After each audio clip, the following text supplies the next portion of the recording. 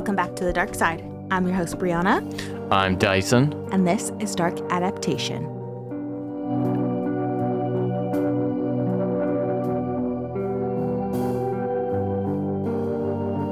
Welcome to episode 27. Thanks. You're welcome. Happy to welcome you here. I know. And welcome to everyone else. Hello there. Hi. Glad you're here. Hope you love it. How'd you get in? We'll talk about that later, okay? Yeah. Stay around till the end, and then we'll talk about how you even got here. Yeah, it's on the docket. I just wanted to start because we're just gonna essentially dive right in because I have so much to talk about. But I wanted to remind everybody that we have patches available. We have some embroidered patches for your indie podcast collection. It's so beautiful. It's got free shipping. There's no tax. Just go on to our website, darkadaptationpodcast.ca. Flat rate, Canadian. It's exciting. It's very exciting. And they're beautiful. Okay, so just support a little show that you love. You keep coming back, right? Yeah, you keep coming over here, uninvited, into our home. Is that what that sound is?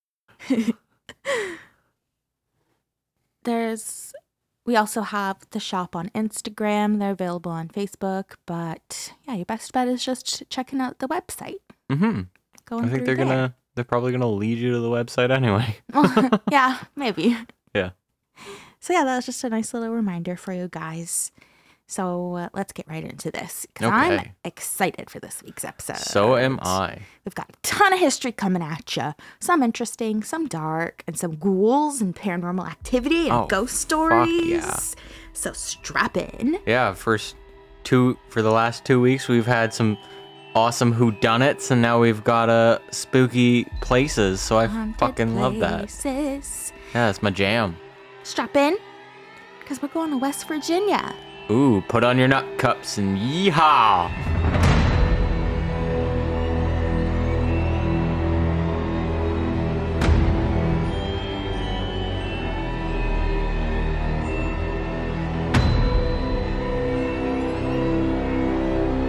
With as much history as West Virginia has, it's pretty obvious why there's no shortage of hauntings. Our first of two stops is Lake Shawnee Amusement Park. Ooh. A defunct amusement park located along Lake Shawnee in West Virginia, specifically Princeton in Mercer County. The park opened in 1926 and operated for 40 years before its closure in 1967. There was a total of 6 deaths during its operations, but 2 specifically received public attention, which amplified the lore that the park is haunted. And I say amplified the lore because there's also a sacred Native American burial ground on this land. Oh, that's a red flag if I've ever seen one. And it's also a spooky trope everyone knows about. Oh, yeah. Haunted sacred burial ground. Ooh. Yeah. What was that movie again? Kid gets eaten by a tree? Poltergeist. Poltergeist. I kept wanting to say Paranormal Activity. Yeah, but that's the classic one. Poltergeist. You should have known. I want to watch that. I like that movie. I do too. Poltergeist. I was going to run into a tangent about how my first time watching Poltergeist, I ate fajitas for the first time. And it just every time someone talks about Poltergeist, I get hungry for fajitas. I'm hungry for a fajita now. Yeah. They had, man. they had jalapeno peppers in there. There's some jalapeno. Some spooky, spicy jalapeno. Mm-hmm. All right, this land was seen as sacred to indigenous peoples, specifically the Shawnee tribe. The Shawnee tribe lived on this land for more than 2,000 years. It was a perfect place for them to survive and raise their families. There's rich soil, there's a crystal clear river, and even a cliff nearby that today is known as Indian Lookout. There's 2 prominent people in Shawnee history that we should talk about. Okay. Chief Cornstalk, likely born in 1720, was a prominent leader of the Shawnee Nation just prior to the American Revolutionary War, which was between 1775 and 1783. Okay. His name, Hokolusqua, translate loosely into stalk of corn in English, which is why, Chief Cornstalk. Cheap Cornstalk. Yeah. Cornstalk opposed European settlement west of the Ohio Ohio River in his youth, but he later became an advocate for peace after the Battle of Point Pleasant in 1774.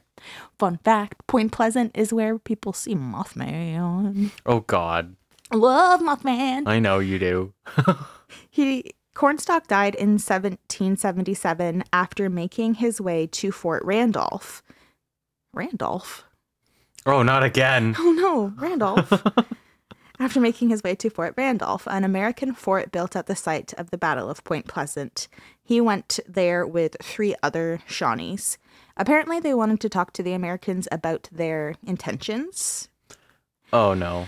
And although Cornstalk was a peacemaker and he only wanted the best for his people and he wanted to work with the European settlers, not all Shawnee people shared this mindset.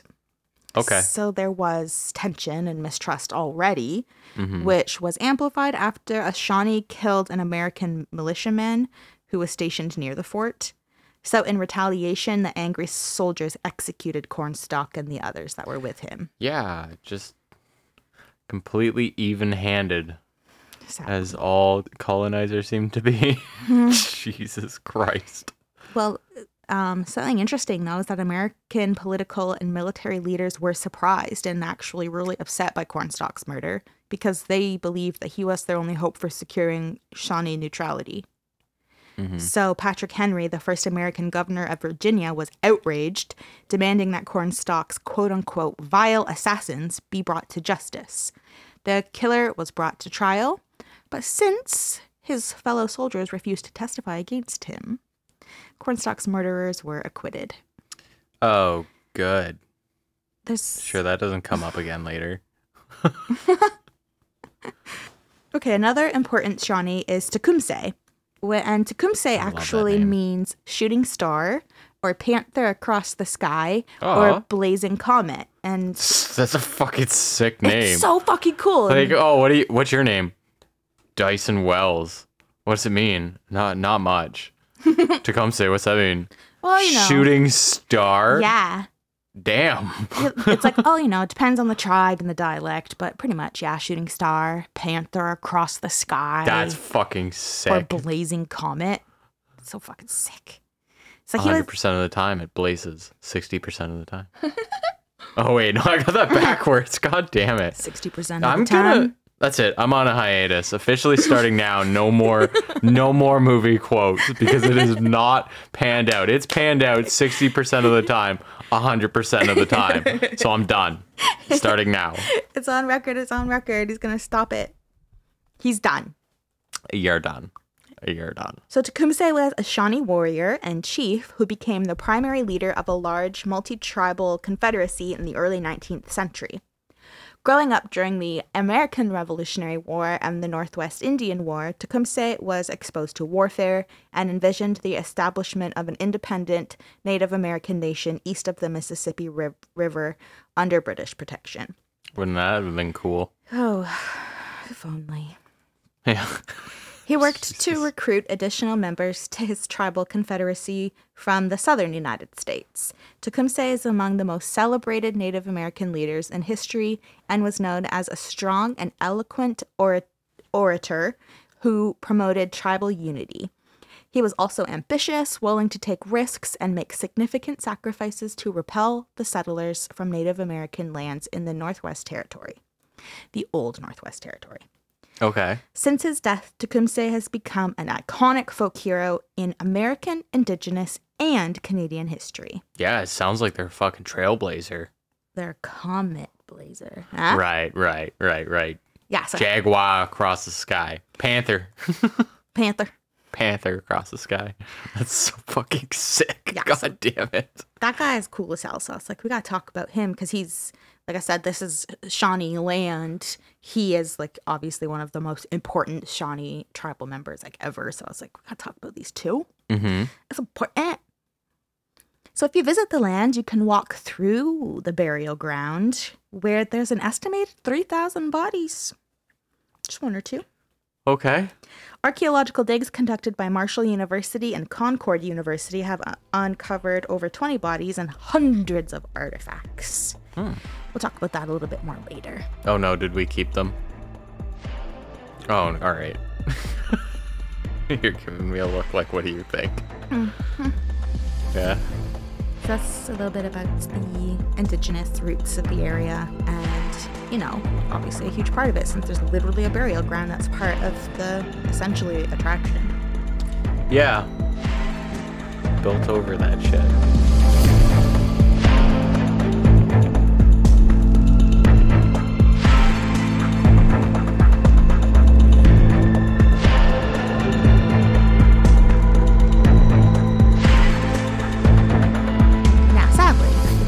Talk about the indigenous history here without also mentioning white settlers, you know? Yeah, the good-hearted, warm folk from the east. You're like west. I almost said west because we always talk about them as the westerners, but yeah. From the west. From the west. The old west. Oh, we got the Chief West over here. I like Chief Cornstalk better. General West Washington. General West Washington. Are you done? Is he? Well, no, because he's Washington from the West. I'm done. We're not talking about West Washington, okay? We're talking about the Clay family. Okay. So Mitchell and Phoebe Clay were the first English settlers on Mercer County in 1775. Yo, these guys had 16 children. Jesus Christ. That's crazy. Oh, that's rude.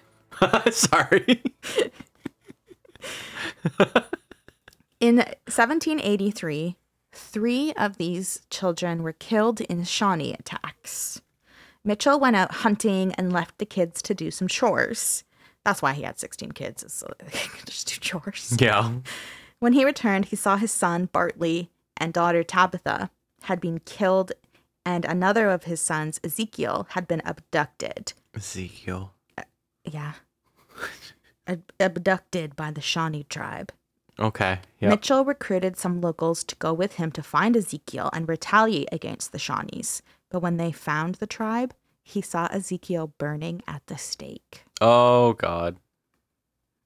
Yep. Yep. People speculate that the motive for this attack was likely because they were the first white settlers on what is sacred ground. Right. So, yeah. And also, one of the things I learned when I was doing the haunting on Parliament Hill was our concept of war is a little different from like some indigenous tribes, whereas like, you know, we'll take prisoners and stuff. There's like a whole cultural aspect and like an honor system that's in place where you do not take hostages. So that's almost unheard of. So like some tribes, they go balls to the walls. Like, oh, we're in war. Like, I'm stopping you, your bloodline, everything. And they get a little like it's a completely different mentality and kind of reasoning behind stuff. So yeah, that's why some of that stuff happens. That actually makes sense because I didn't include this in my notes because I couldn't find more about it. Mm-hmm. But in one version of just like someone talking about this part of history here where Ezekiel was abducted, they had said that the Shawnee tribe leader at the time had given Mitchell Clay, Ezekiel's father, a horse so that he could carry the burnt body back to his house for a proper burial. Yeah. Yeah. So, see what I mean? Like yes. you would think that like to us, we would initially be like, what do you mean you did this? But then you like were honorable about it at the end. What happened there? And it's just a completely different world.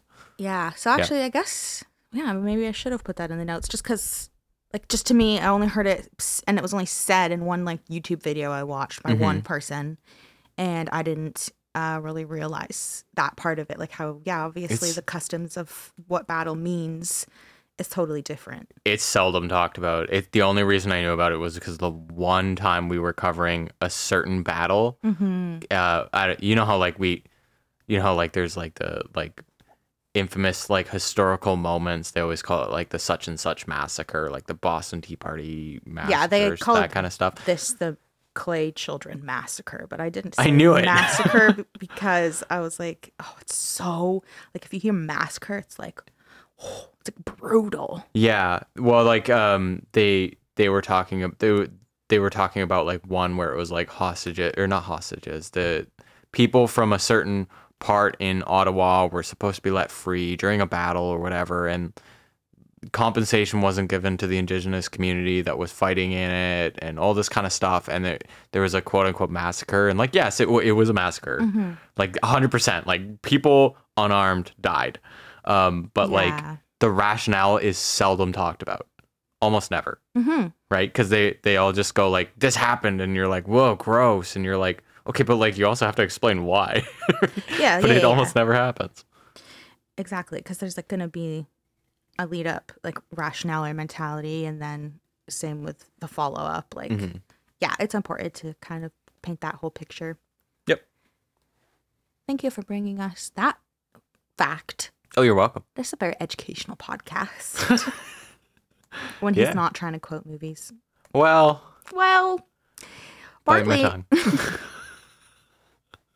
Bartley and Tabitha were buried together on the Lake Shawnee property.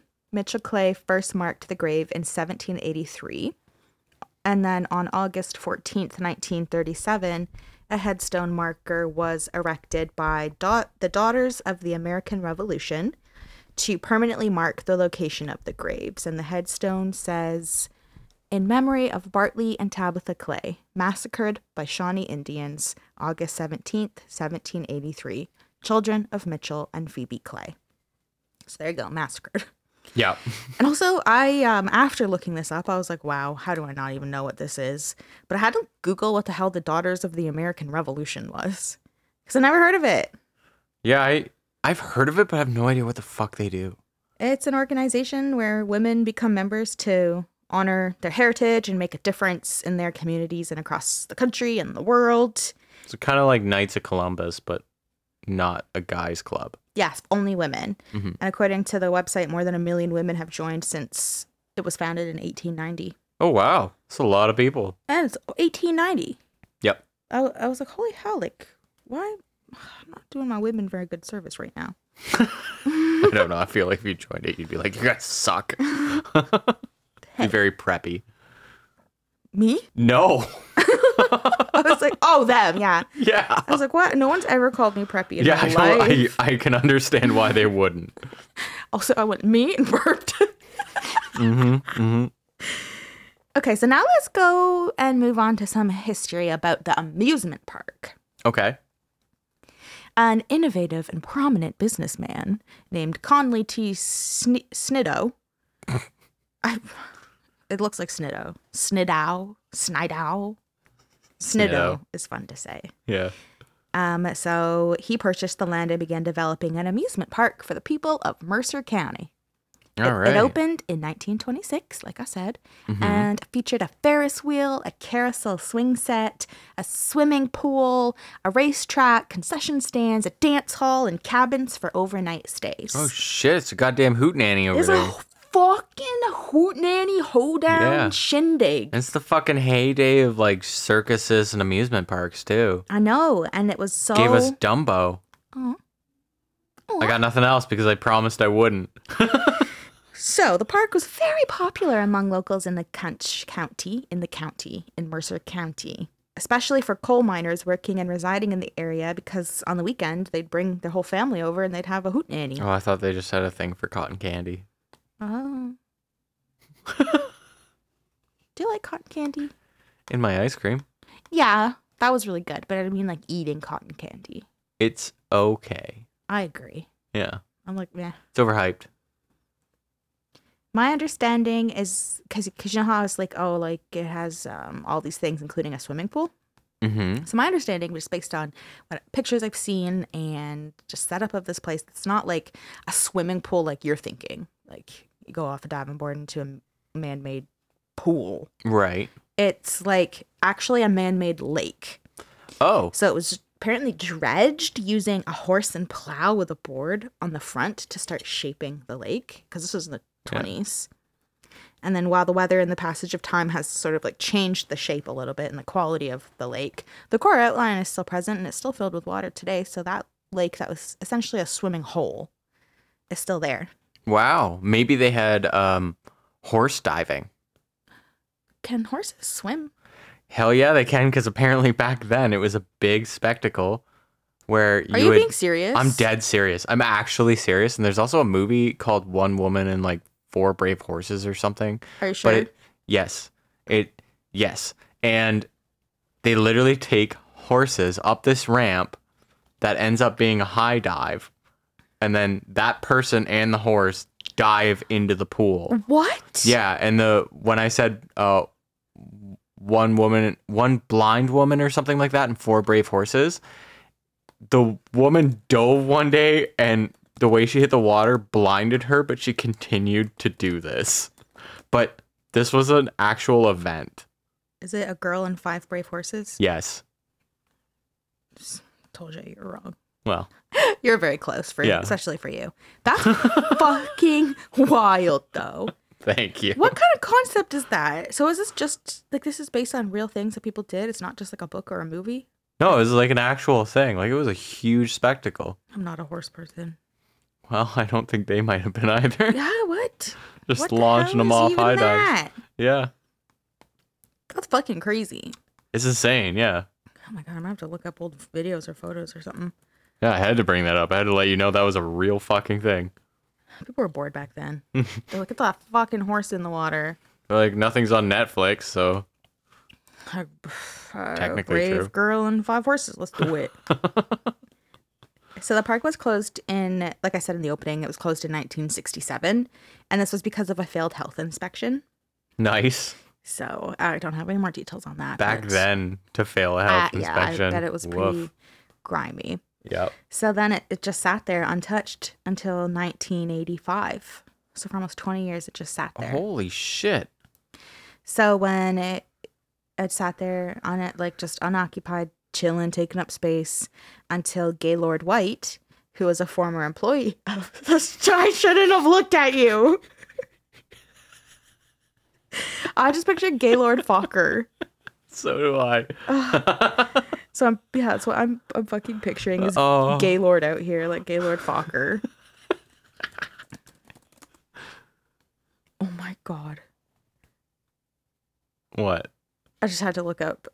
I knew that if I looked up Gaylord Fokker, they would only have really dumb faces of Ben Stiller. Yep. So I was like, I have to look it up. So now that's what I'm picturing. Yep. There's a dumb Ben Stiller. Oh yeah. Okay, so Gaylord White, not Gaylord Fokker. He was a former employee of the park when it was up and running. Obviously, employee. Mm-hmm. Stupid. So he purchased the land with plans to reopen it, which he did briefly in the summer of 1987, so 2 years after he purchased it. But then, in 1988, like I said earlier, Marshall University and Concord University came onto the scene. Okay. And they started their archaeological digs, which is when they uncovered hundreds of Native American artifacts and numerous human remains, and mostly of young children. Oh, good. So it was determined that they had been buried on the property, obviously, like prior to the arrival of white settlers. So yeah. It's an literally ancient burial ground. And it was very sacred land. So the park was closed again. Okay. They're like, you cannot do this. And how you had said earlier, did they keep the artifacts? They did keep a lot of them. The university kept a ton and put them like on display in like a museum and stuff. So yeah. I understand when they do that and they're like, until like your community like has time to like put together shit to like hold it, but like you gotta give it up. There should be at least some sort of consultation of like, do you want us to hold this? Yeah, that too. And display it? Well, who name one person who's in favor of consulting Indigenous? Jesus Christ. Yeah. Since its closure as an amusement park in 1988, it's been taken over by new property owners who host paranormal tours, and around Halloween, they host the Dark Carnival. Oh, no. Which is available, obviously, around Halloween time, and it even has a really spooky haunted house. Like, it doesn't have a haunted house on the property. It's like some old, essentially, like, shithole that they just make into a haunted house. Oh, okay. But it's still really, really spooky. Yep. Apparently, there's over 15,000 visitors on average for this Dark Carnival. That's a fuck ton of people. And if you visit, the owners ask that you bring an offering to pay respect to those who have passed on the property and are still lingering there. Like what? Anything. Some people, because they know that in the burial ground, it was a lot of children that were discovered and that had been buried there. Right. So they'll bring like cute little like toys and trinkets and stuff, and they're left as like peace offerings. Okay. Some people will bring like a classic like indigenous style jewelry or whatever and lay them on the headstones. At the children's headstone marker, the Tabitha and Bartley, people will leave like cute little bracelets and little stuffed animals and stuff. So yeah, the owners encourage you to bring a peace offering. Right. Okay. And I don't know where it is in my notes, but I will come back to it just so I don't say it wrong. But the owners of this property are really, really cool and are totally only for respecting the ground. Right. Okay. I was gonna say like. Yeah, I know. You gotta skirt a real fine line. So I don't want to misquote anything, so I do get into that later. But in the meantime, are you ready for some spooky shit? Always. Let's do some spooky shit. Okay.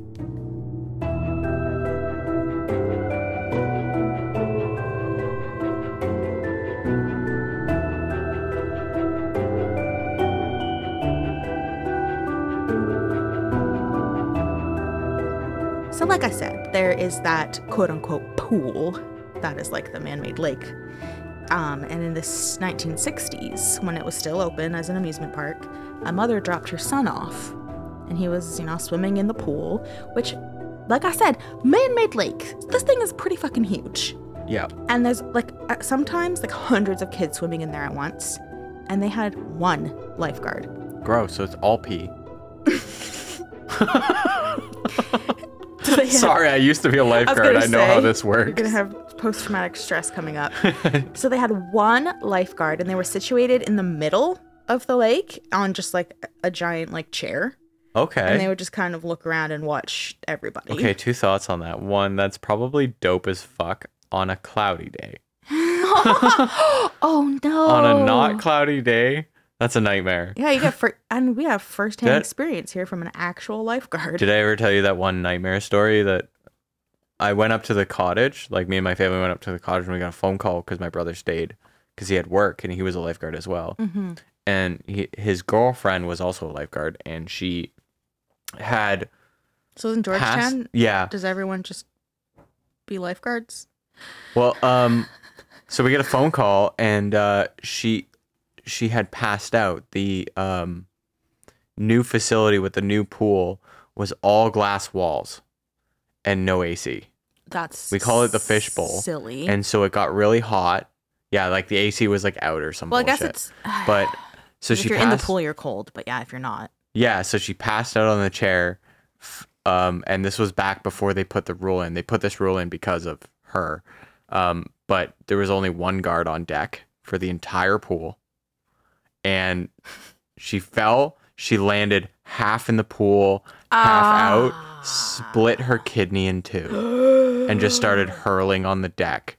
And it was a patron who came up and knocked on the office door and said, "Your guard is just puking on the Your guard thing." is in crisis Yeah, like mode. I don't know what happened. I didn't see it, but she's just throwing up on deck. Was she a teenager? Yeah, teenager or like under 25, probably. At this point, they're probably like fucking college chick getting drunk. Yeah. Meanwhile, she's like, "No, I'm in an actual heated fishbowl right now, and my kidney is split in half. Fuck you." Yeah, and I've seen people pass out in there. I myself have passed out in there. You passed out in the hot tub during a staff meeting. We were and the funniest shit was like I felt so taken care of, but like people recognized immediately that I was like not able to see. Because like I got up and we were all walking away, and I got up and like I couldn't see in front of me at all. And then just, I started doing this and I just heard them like the main guard just go, "You're all right. Hold on." And like, I just felt an arm on my, like a hand on my arm. And yeah, I'm going to get you out of here. And like, I was like, thank God. Cause I know for a fact I was going to go right down. Probably 2 seconds away from absolutely blacking out, but I black out standing up. On a tiled floor. So anyway, but yeah, that's a fucking nightmare if it's a hot day. Like, no, thank you. firsthand life. Dyson's going to start his podcast, and it's called I Was Once a Lifeguard. Mm-hmm. And he's going to tell you a bunch of little anecdotal stories about when he was once a lifeguard, including a time a kid took a shit while going down the slide. Yeah, the duck slide.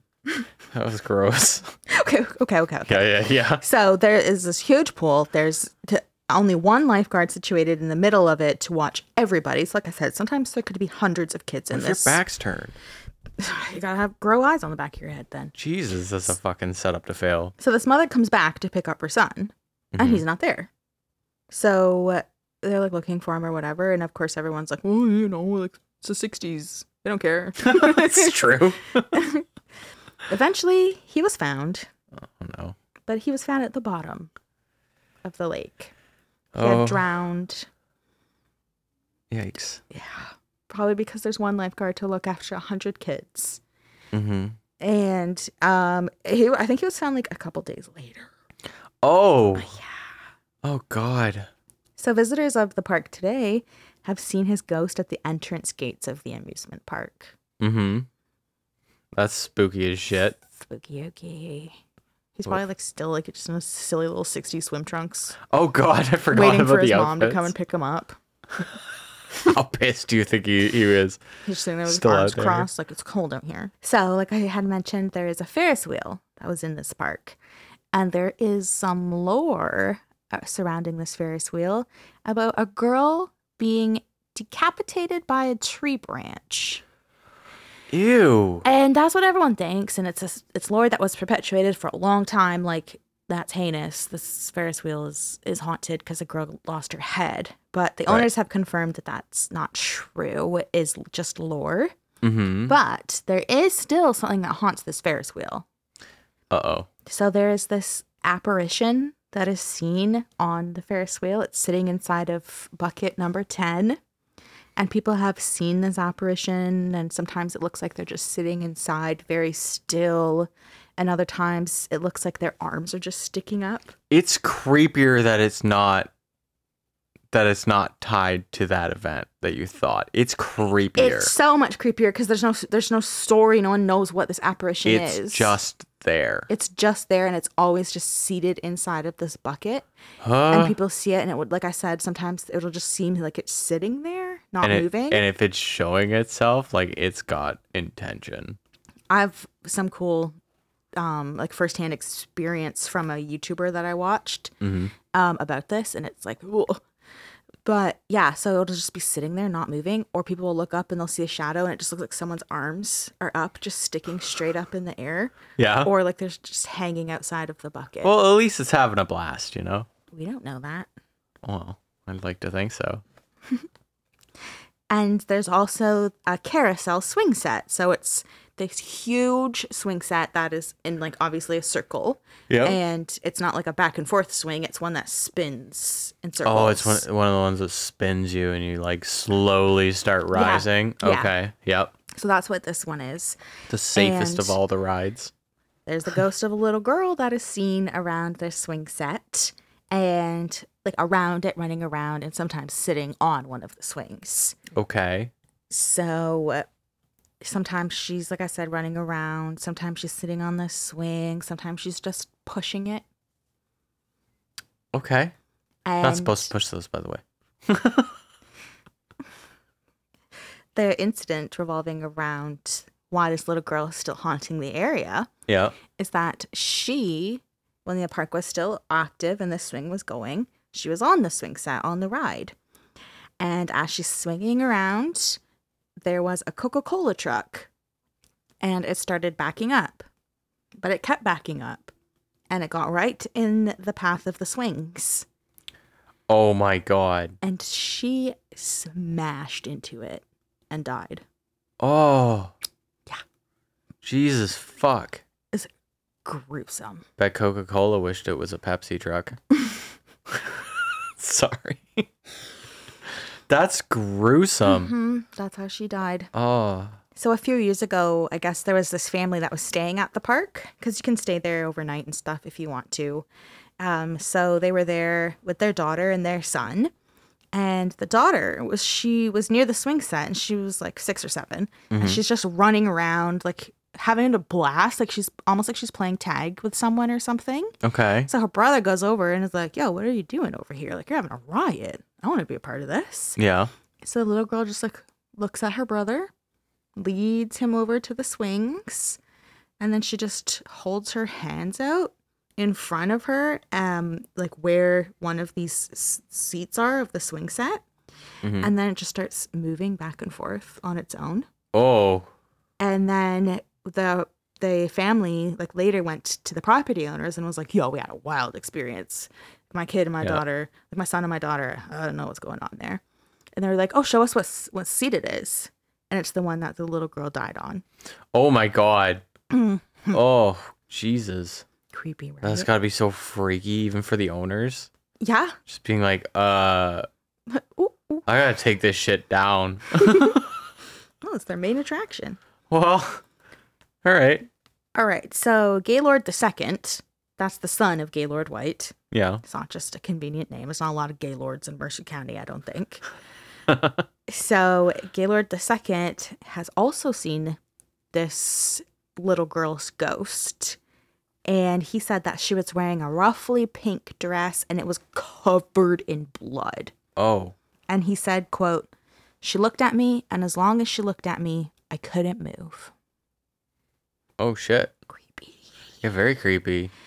So speaking of Gaylord II, his father's tractor had sat on this property totally unmoved, like it was just left in place for over 40 years.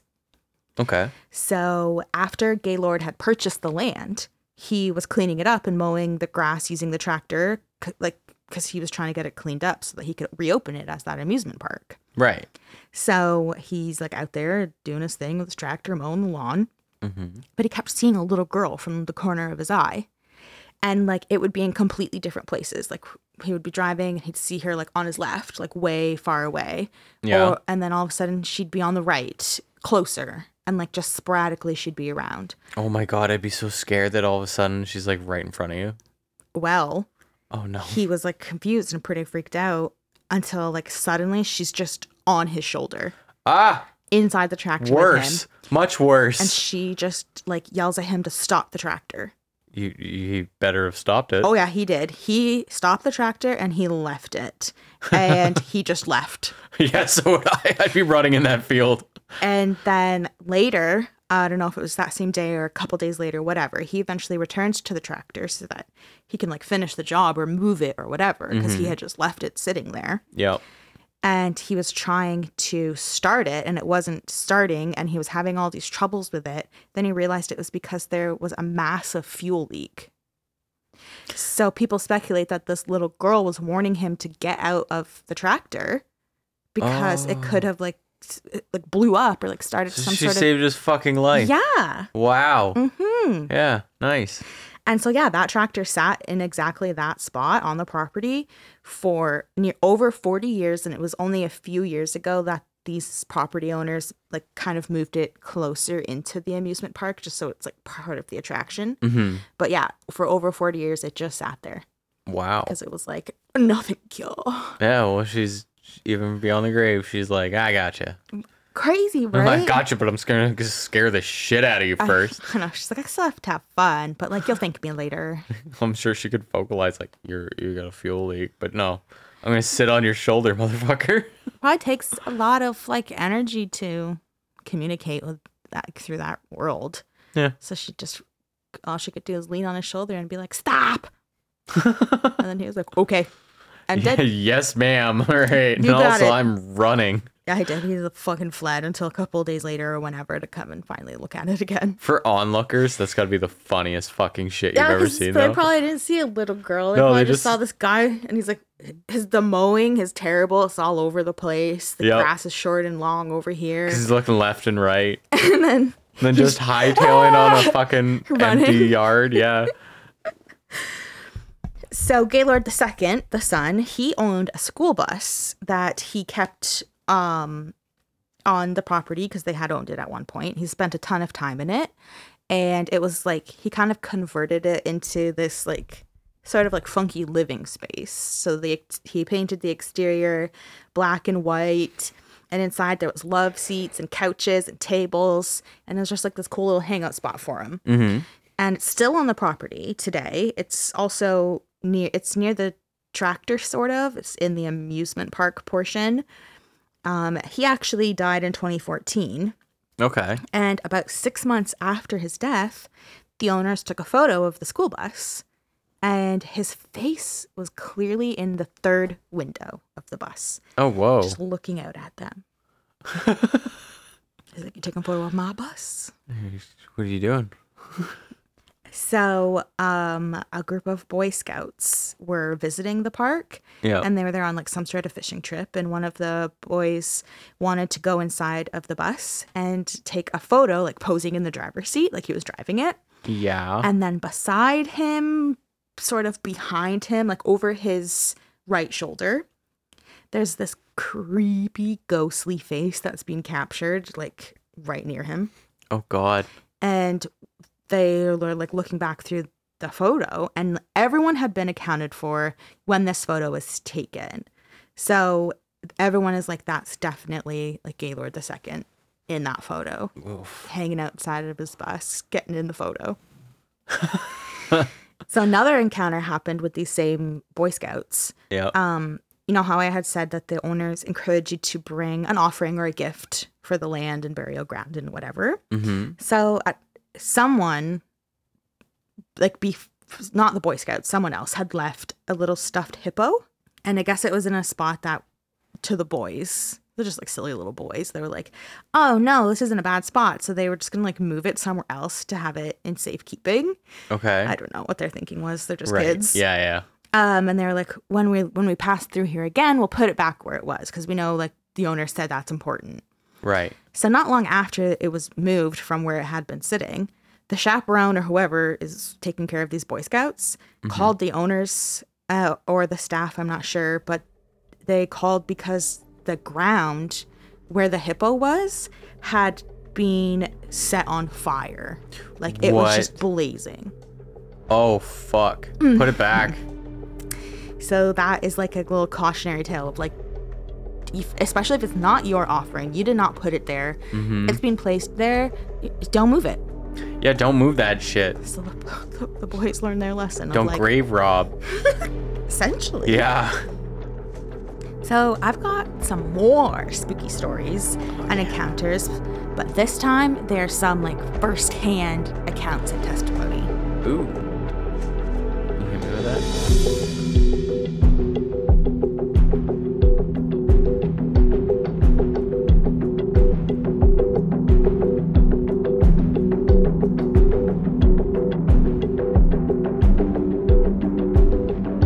So on the website for Lake Shawnee Amusement Park, a visitor named Kim Latham wrote, "I went to visit Lake Shawnee on October 26, 2020. We had a great time just flashing pictures.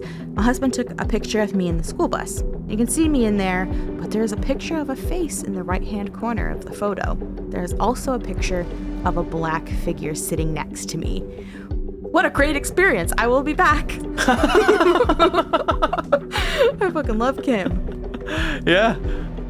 I don't blame her. It'd be really fucking cool to see, but you'd also be like, Jesus, fuck, that was behind me. And then, because these are like real testimonials, obviously, from people that were there, so they put them on the website, and then they also have the photo that they're talking about. Oh, nice. Mm-hmm. So I'll share that. Oh, yeah. So a second testimony comes from Teresa Quinn. She says, "We visited Lake Shawnee today and took dozens of pictures, but one stood out from the rest. My 14-year-old son wanted a picture in the driver's seat of the bus. So I took several shots, and so did my husband with his phone. Only one picture came up with what looks like a face over my son's shoulder. Oh, this just keeps happening. This dude loves selfies. This does not appear in any of the other photos, it's just this one. Our guide told us to take multiple shots of the same thing in hopes of catching something, and he was right. I can't help but notice the resemblance in this ghostly picture." Oh, I can't wait to see these photos. Mm-hmm. Yeah. I could show you, I have them. Ooh, show me. Let's see. This is the wrong folder. Oopsie doodle. They all just look like Gary Busey. They're all just Mothman. Gary Busey, that's fucking funny. Thanks. I try. Okay. Oh, the boss is coming over to inspect. Hi, son. Were you making wild noise? You're a ghoul. Clinging in the shadows. Okay, so here is the one of the boy in the bus that the, what's her name? Teresa Quinn took. And they made sure to put a giant red arrow so you can't miss it. Oh, so you can't fucking miss it. Ew. Right? Ew, it's like a just fucking circular face right there. Look how much taller it is than the boy. Oh, that's upsetting. It's creepy, right? Yeah. And so she followed the guide's advice and took a bunch of photos of the same thing, but it was only in that one. Oh, wow. It's so creepy, That would right? be it's very prominent. So if it just randomly showed up, that's upsetting. Love it. Can't wait to come back. Yeah, that was Kim. That was the first testimonial. Yeah. Where I don't know if I have her photo though. Actually, maybe for hers there wasn't one. Mm-hmm. Oh wait. Okay, sorry. The one I showed you was the Boy Scout. Oh, okay. But this one is the son, and it's apparently right here. In the it's shadow. in the actual, like... In the reflection of the trees, it's right over his shoulder. Can we talk about the kid himself? Okay, the kid, I'm not about to bash a 14-year-old, but I am. That kid looks like a ghoul. He looks dead already. Yeah, he does look unwell. He looks like the guy with the video camera who says, Declarant is dead. Yeah, looks like he's wearing white makeup. Yeah, he looks like he's wearing white makeup. Okay, so where's the... Yeah, okay. It's like in the fog of the window.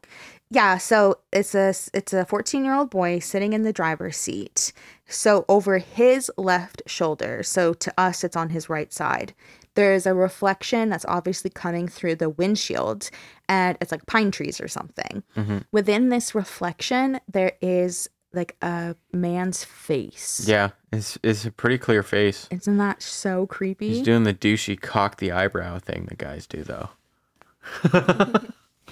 Don't call a ghost douchey. I can call a ghost douchey. Just because you died doesn't mean you're a saint. You can see where his eyes would be, where his nose is, outline of like a... Oh, it's very clear. Like, it's not one of those ones where you squint at all. It's like, that's a fucking face. Oh, yeah, yeah. Like, that's a face. The nose is right there. Like, you look at a face and you're like, that's a face. So is that. Crazy, right? Yeah. So those were like the two, like I would say testimonials that are posted on the website of like people's actual experiences. Mm-hmm. So then in my research, I came across this YouTuber. His name is Omar Gosh. I love it. Omar Gosh. It's very clever. And he and his, I'm not sure if it's his girlfriend or his fiance. They're definitely together. Mm-hmm. Maybe his wife, but her name's Tiffany. So these two, I guess, travel around to different haunted places and sort of explore them. Yep. And so they go here to the Lake Shawnee Amusement Park. And I'm specifically talking about this one because there was a ton of stuff that happened and it's really cool. Mm-hmm. It was a 2-part series, so there was a ton of stuff. He's also like really, he does it well. He educates himself before he goes there. So while he is exploring, he's also like telling you the history of the place. Pointing shit out. That's, yeah. And he's incredibly respectful. He does not like antagonistic towards ghosts or spirits or anything. He respects boundaries. He's not a fucking douche when he goes there. Okay, nice. Yeah. So, yeah, it was just overall a really great video. And on YouTube, you can donate like money, like on their video, you can hit thanks. Yeah. So I just threw a little bit of money his way because I'm going to talk about his video. Yeah, nice. All right. So talk about respectful. Takes one to know one, I guess. Yeah. I'm going. I mean, oh my gosh. So they start the video series. There's 2 parts, like I said, and they are in like the burial ground trading post area of the park. So just think of, I don't know, like an oval. A major portion of the oval is the actual amusement park. But before you get into that part of it, there's this like burial ground trading post area. Okay. So that's where they are before they actually enter the park part. Right. So they're just in there recording, filming, talking, educating, doing their thing. Mm-hmm. And then he feels this presence like right behind him. And he thought that he could hear like some sort of weird moaning. And then as he's like listening, like, what the fuck was that? He said that he just got constant and instant like chills and goosebumps just like Yeah. coursing through him like whoa. Oh, shit. And started to feel a little bit like uneasy, very anxious. And while he's talking, he's still like talking about the sacred ground and stuff, but he keeps like moving his head around, and he's like obviously like checking his back and stuff. He's like uneasy. Mm-hmm. And then he's just filming while he's leaving the offering, because like I said again, the owners want you to bring some sort of peace offering. Yeah. So he's filming himself just leaving something on a stone in the burial ground, and then he just suddenly freaks out and spins around because he could feel something touching him. Oh. I don't like when they touch. I'm a no-touch kind of guy. And he like almost could like feel like, oh, it's gonna escalate, because he's already like so uneasy. He's getting chills. You can feel something around him, and then all of a sudden it just starts touching him. Mm-hmm. Yep. So they were done in the burial ground. Yep. Trading post. They're like, I'm out. That's cool. It's great. And even though he's like, oh fuck, like that scared the shit out of me, something just touched me, he's still like, okay, I'm sorry, I left you your offering. We're taking that note, and we're leaving now. Yeah. So very respectful again. So now the rest of what I'll talk about from their video is when they go into the amusement park part of it. Mm-hmm. So he said something really cool in the video that maybe some of our listeners will also find interesting, but apparently some of the like imagery or scenery, whatever you want to call it, in the video game Fallout 76. Right. There's two parts that were inspired by some things in the park. So in the park, there's this like creepy, rusted out, like old timey like van. I think I know what you're talking about. Almost like a shrunken down Jeepers Creepers kind of van. Yeah, I didn't even play this game this much, but I'm pretty sure like that's one of the central parts. Yeah. So they included that in the game. And then in the park where the big man-made lake is, there is this sign that says paddle boards. Yeah. And on the sign in between the words paddle boards, there's this little like picture, like this painted on icon of just 4 waves rolling. But to avoid copyright infringement, Fallout 76 just did 3. Nice. But yeah, that base is covered. they took it from this creepy amusement park. That's really cool. So I was like, oh, I love when shit. they do that. That's a little Easter egg for you if you're a Fallout fan. Yeah, you know what? I bet most Fallout fans did not know that. Well, now you do, and you're welcome. Go back and play it and look for it. Yeah. So they are making their way inside of the amusement park. At the entrance sort of gates or whatever, one of the first things you come across is Gaylord II's bus. Yep. That like fucking sick chill spot. Yeah. So they're checking it out, and hanging from the right side. Oh, I don't like hanging. I don't like hanging. Okay, well, hanging from the right side mirror, a side mirror, Yeah. is these wind chimes. Uh-oh. And it's like dead silent out here. They're alone. Yeah. There's no wind. Like Tiffany's hair is down. It's not blowing at all. It's like totally. But the chimes are... The chimes all of a sudden just start like I don't like it. tinkling or whatever the word is. Oh, that's not good. They're just like making some little music all on their own out of nowhere. Uh-huh. Do you So- take that as like wholesome, like enchanting? Or do you take that as I'm fucking running? If all of a sudden, in this case, it's fine. Yeah. Because it's just very light. Like it's just a normal, like making music almost. If they aggressively started like the chimes freaked out and were like smashing all over the place, getting tangled or something, I wouldn't like that. Mm-hmm. I'm very dramatic. Yes, you are. So like if I can't figure out what the clear intention is, my default is just to be like, all right, you're doing something.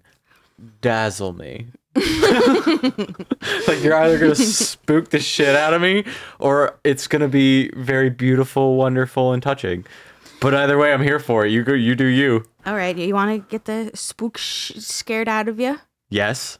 Okay, so on a separate occasion, Tiffany and Omar are just chilling in this like covered picnic area, like a pavilion almost. Right. And then Tiffany says that she saw something move inside the bus, which is where the pavilion is. It's like maybe a football field away. In front of them is where the bus is. Okay. So they're like talking, filming, whatever. And she's like, oh shit, I'm pretty sure I just saw something moving inside the bus. So Omar looks over with his camera and is filming it and zooming in. And no lie, there's this whole ass shadow that just moves across all of the windows inside. Oh my God. Like, and kind of fast too. Like something was like jogging or like running. It had momentum. It had momentum. It was making pace. It had somewhere to go. Oh shit. Yeah. Where's it going? So the car, their car is parked right next to the pavilion. Yeah. So obviously like near the bus. So they were going to spend the night. That's why they're there. It's like the middle of the night. It's a paranormal investigation essentially. So they parked next to the pavilion because it's all like lit up and stuff. And that's where they're going to spend the night. So this is like towards the end of their videos. It freaked me out for a minute because as you were talking, you started scanning the room a bit, and I immediately was like, "Huh." Oh, it's just a shadow making its way across the room. Cool. I call him Kobe. Yeah. So they're in the bus. They're gonna retire. No, they're not. They're in their car. They're gonna retire for the night, and then they're like, "Hey, good night, everybody." But then at exactly 2 a.m., they start recording again. Because they were disturbed by some sort of like constant tapping and knocking all around the outside of their car. Ew. So they cannot figure out exactly what it is. So they're just sitting there, they're kind of listening. They're trying to figure out like, is it coming from the area around the car? Is something actually tapping on the car? So Omar is sitting in the driver's seat and he opens the driver's side door just to kind of like listen outside. And he says it sounds like someone is tapping on a drum, like a very rhythmic. Uh-oh. So where are we? We're at a burial ground. We're on ancient. We're in an indigenous burial ground, yeah. So something's kind of tapping, like just tapping away. All right. So he's in the car and he's talking and recording. And he's like, yeah, I don't know, like not really sure what that is. And then this happens. I caught that on video. You. Oh my God. You know when you go up to a window and you go like this and it fogs up? Oh my God. That just happened right here. Oh my gosh. Yo, I just got like a cold chill. Yo, breathe back and draw a little heart. Like I hope I caught that on camera. Isn't that crazy? Yeah, someone was right up on his window. And before he had said like, oh my God, like something just fucking blew in the window. I said, oh my God. He was saying, yeah, you know, like it was about like 10 minutes ago when we woke up. So I guess it was 2 a.m. And then he's having this realization of like, 2 a.m.? That's when the tapping started? Because like most people probably know this, but 2 a.m. is the start of like dead time, which is like the most active time for paranormal activity, or like the veil is thinnest or whatever you want to say. Yeah. So it was like right at 2 a.m. when they got woken up. And then he's realizing that, and then something blows on the window. Oh, God. Isn't that so creepy? It was very creepy. I'll have a link to this and the exact time, and everyone can go and watch it too. So they are in the amusement park still. So they're taking photos. They are taking photos of the Ferris wheel, the swings, and stuff like that. So they're at the Ferris wheel right now. Tiffany just hears this like repetitive sort of like growling sound. Oh. So she's like, yo, Omar, is that your stomach? Like, you hungry? And he's like, no, it's not my stomach. And he's like, I didn't really hear it though, but like, I trust you. That's creepy. Yeah. So then they are like, let's leave the Ferris wheel area for now. So they head over to the swing set, which is not that far away from the Ferris wheel. They're pretty close. Okay. And so earlier in the day, they did not film this part because it was still light out. So they had just kind of gone around, feel like the layout, see when later they go back to film how they'll go about it. So when they were taking photos of the swing set, the swings were just down in like a seated position, like a normal swing, so that there's like stuffed animals of offerings and stuff that are left and sitting on each swing. Yeah. But when they returned that night to film, all of the swings are like bent and sitting in this position where they're all pointed down at the ground, and all of the stuffed animals have fallen because they're like running, pointing at the ground. They're not in a flat horizontal position anymore. Okay. Isn't that creepy? That is very creepy. So they're like, okay, It's not like you just come by and like unlatch shit. if there's a bunch of stuff on there. And the It's swings just are all just pointed at the ground. oh god. And the swing that is the girl's swing that they know she died in had like stuffed animals and stuff on it. They're just like they've fallen on the floor now, on the ground. So they are hanging out in this area and they're asking the girl some questions, you know, like if you're here, like move the swing, or do you want to say hi or anything like that. And they're listening, and then they can just hear these little footsteps. Oh god. Little footsteps. Yeah. So then he's like, oh, are you like, do you want to play? Like, do you want me to play with you? So he hands Tiffany the camera, and he's going to start running around in circles, almost like he's playing tag with the little girl, the same way that family that had been there before, their kid was playing with the little girl. So he is running a lap almost around this carousel swing. And then when you can see him come back into view because he's gone around, he's like, oh, I'm fucking done, because he heard the growling that Tiffany did. Oh. So he didn't hear it when Tiffany first did. But as he's approaching them again, he's like, no, thank you. I'm not playing with this because I don't even know if it's the little girl because I just heard growling. No, because what little girl growls? Yeah. Like, ugh. So they head over to the Ferris wheel again. They're like, okay, well, we took pictures of it, but let's kind of give up on this carousel swing for a bit. Let's go over and see if the apparition in the bucket at the Ferris wheel wants to like talk, or if we can see that or whatever. Oh god. Okay, so the growling's now the scariest part to me, but It's so but creepy. the apparition was initially the scariest part to me. Because you're like, oh, it could be anything. I don't know. Maybe it's weird shadows. Because it's unprompted, which just means it's there because it wants to be. The growling? No. The apparition. No, the apparition's just there because it wants to be, because it's not tied to an event. Not that anyone knows of, no. Yeah. Because the decapitation of the girl wasn't even a real thing. Yeah. So, yeah, this little apparition that's in the Ferris wheel, no one knows why it likes it.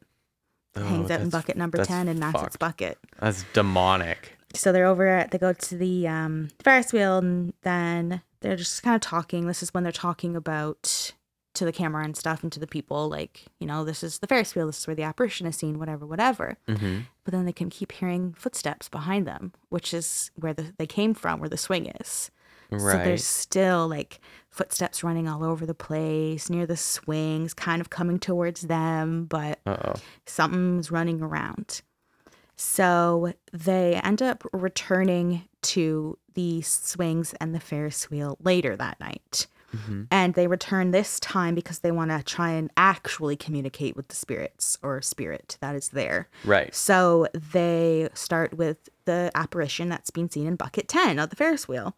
And they're using this app called Deadwave, which is an EVP like spirit box. Okay. EVP is Electro Voice Phenomenon. Right. So they are using this app, they're communicating, and they hear the spirit say that his name is Mike. When asked why Mike is there, the box says, none of your business.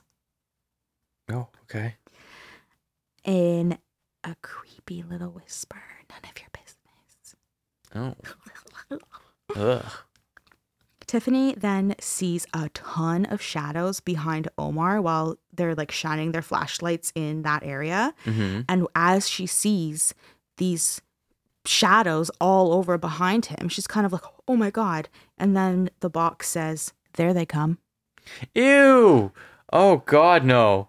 Tiffany has to give the camera to Omar because she is shaking so bad. It's so creepy. She's like, she keeps like saying, I cannot emphasize to you enough how many shadows I just saw. Yeah. And to hear the box say, there they come. Oh my is god. So creepy. It's very upsetting. So they keep moving, like slowly, just kind of like making their way about the park. They're still trying to communicate a bit. So they can still, like, they hear like something behind them and feel something behind them, like it's following them. So then Omar is like talking and whatever, and then he catches a glimpse of a shadow right behind him. And then the EVP picks up a man saying, Omar. Oh my god. Followed by leave. Oh, yeah, you better leave. Says your fucking name. Yep. And Omar. Like, yeah. It's not exactly like, the app's not going to guess it's that. not like Mike. Yeah. Like, oh, my name's Mike. Yeah. It's like Omar, like specifically saying, Omar, leave. Oh. So Omar asks it if like, oh, okay, so you want me to leave? And it's like, now. He says, okay, we're leaving. And then the box goes, thank you. Omar says, do you want me to stop communicating with the spirit box and with you? Yes, get out. What the fuck was that? Sorry about that. We had to take a brief little interlude because Kia Motors across the street was having a fireworks show. Yeah, it was a hell of a show, too. It was lovely. Yeah, it was right by the apartment. Shout out Kia Motors. Yeah, it was fun. They didn't have to do that. They do it every year, but they haven't throughout the pandemic. So that was a nice little surprise. Yeah. And it's like legit, too. Yeah, it was. They obviously like contracted a pyrotechnic or something. It's fun. So Omar and Tiffany head over to this small playground area, which is in the amusement park, but it's like a playground area, like slides and shit. Mm-hmm. So beside the park, there's this ticket booth, and there's something that lives inside of it. Oh. One time a woman got locked inside, and another time a man who had been disrespectful or something, he got shoved out of it, like really hard. Oh, okay. Well, the guy that got shoved, that sucks. But moment of silence for the woman locked in it. Yeah, I would be freaking out. My God. So attached to the ticket booth, there is a pinwheel. God bless Omar, but he kept calling it a windmill and it was driving me insane. So it's a pinwheel, and people can communicate with whatever entity is inside of this booth using that pinwheel. Yep. So Omar asks the spirit to move it. And again, there's no wind. Mm-hmm. It's just sitting there totally still. So he's like, will you move the pinwheel for us? And it just starts moving back and forth. Oh, not even one way or the other? Starts going back and forth. So he asks the spirit or whatever entity it is to spin it faster. And it does this full rotation. Oh, wow. And just stops. Oh. So they put an EMF detector, which is an electromagnetic field detector. They put it next to it, which it's used to, it's usually a good indicator if there is some sort of energy around. Mm-hmm. So they put it next to the pinwheel and it just starts spiking. Like shit. Something is there. Yeah. So then they hear this loud thump right behind them. Mm-hmm. And in this area, there's also been a sighting of a very tall figure that moves throughout the grounds. A very tall figure. And when archaeologists were excavating the property in the 80s, they found the remains of a man who would have been 7 feet tall. Oh my God. Back then, that's a giant. Yeah. And Holy so people shit. believe that this shadow figure is that 7-foot man that's just sort of stalking the area. Well, it seems nice enough, though, unless you cross him. Yeah. So they were like, they told that story after they heard the weird thump right behind them. Holy shit. Creepy. So, in that clip I showed you of Omar in the car when that thing breathes on the window, Yep. Leading up to that, he was talking about the owners of the property. And I said I'd come back to this part because we're almost done with Lake Shawnee Amusement Park. Mm-hmm. So the owners are really cool. They are not like materialistic. They don't try to sensationalize the area in any way. Mm-hmm. They make sure to educate visitors on the history, and they let people know that the land is sacred. That's a really unique way of doing it, too. And like I said, what if you are going to go and visit, they recommend that you bring an offering or a gift to the spirits and the land. Mm-hmm. Further, a good portion of the money that they make from the visitors and tourists goes back into local charities. Nice. And although they've allowed big name shows to film on the property, mm-hmm. they have also turned others away, no matter how notorious it would be. So, for example, Ghost Adventures was not allowed to film there. Why? Because Zach Baggins can be, in some people's eyes, I'm not saying it, but in some people's eyes, he can be Zach Baggins. He's antagonistic, and he likes to sort of berate the spirits a bit. And the owners don't want anyone yelling at the spirits on the grounds, especially because a lot of them are children. Oh, that's very kind of them. So they... And also I see where they're coming from. So they turned down Ghost Adventures. Yeah. So... Lake Shawnee Amusement Park has been called one of the most haunted places. So why don't you join the likes of paranormal investigators from Disney Channel's Ghost Lab, the Travel Channel's The Most Terrifying Places in America, and the National Geographic series The Watch to find out for yourself if the park is as haunted as the visitors say it is. I'm actually going to go watch that. Especially, I didn't know National Geographic had one. I would watch the shit out of that. They would do that so well. Them. Yeah, we can. Yeah, so skip on the Zach Baggins. Well, he wasn't even allowed there, so sorry, Zach. So that's Lake Shawnee Amusement Park. Very cool. Very cool. Very spooky. There they come. Our second and final stop in this installment of haunted places in West Virginia is the Trans-Allegheny Lunatic Asylum. Oh, good. So this is a Gothic sandstone structure in Weston, West Virginia that served as a sanctuary for the mentally ill in the mid-1800s. The history of the building holds fascinating stories of Civil War raids, a gold robbery, the curative effects of architecture, and the efforts of determined individuals to help better the lives of the mentally ill. The curative effects of architecture? And it's like, what kind of architecture? Gothic. Don't you worry. We're going to talk about all of that. Yeah? You ready to hear about the Trans-Allegheny Lunatic Asylum? Absolutely.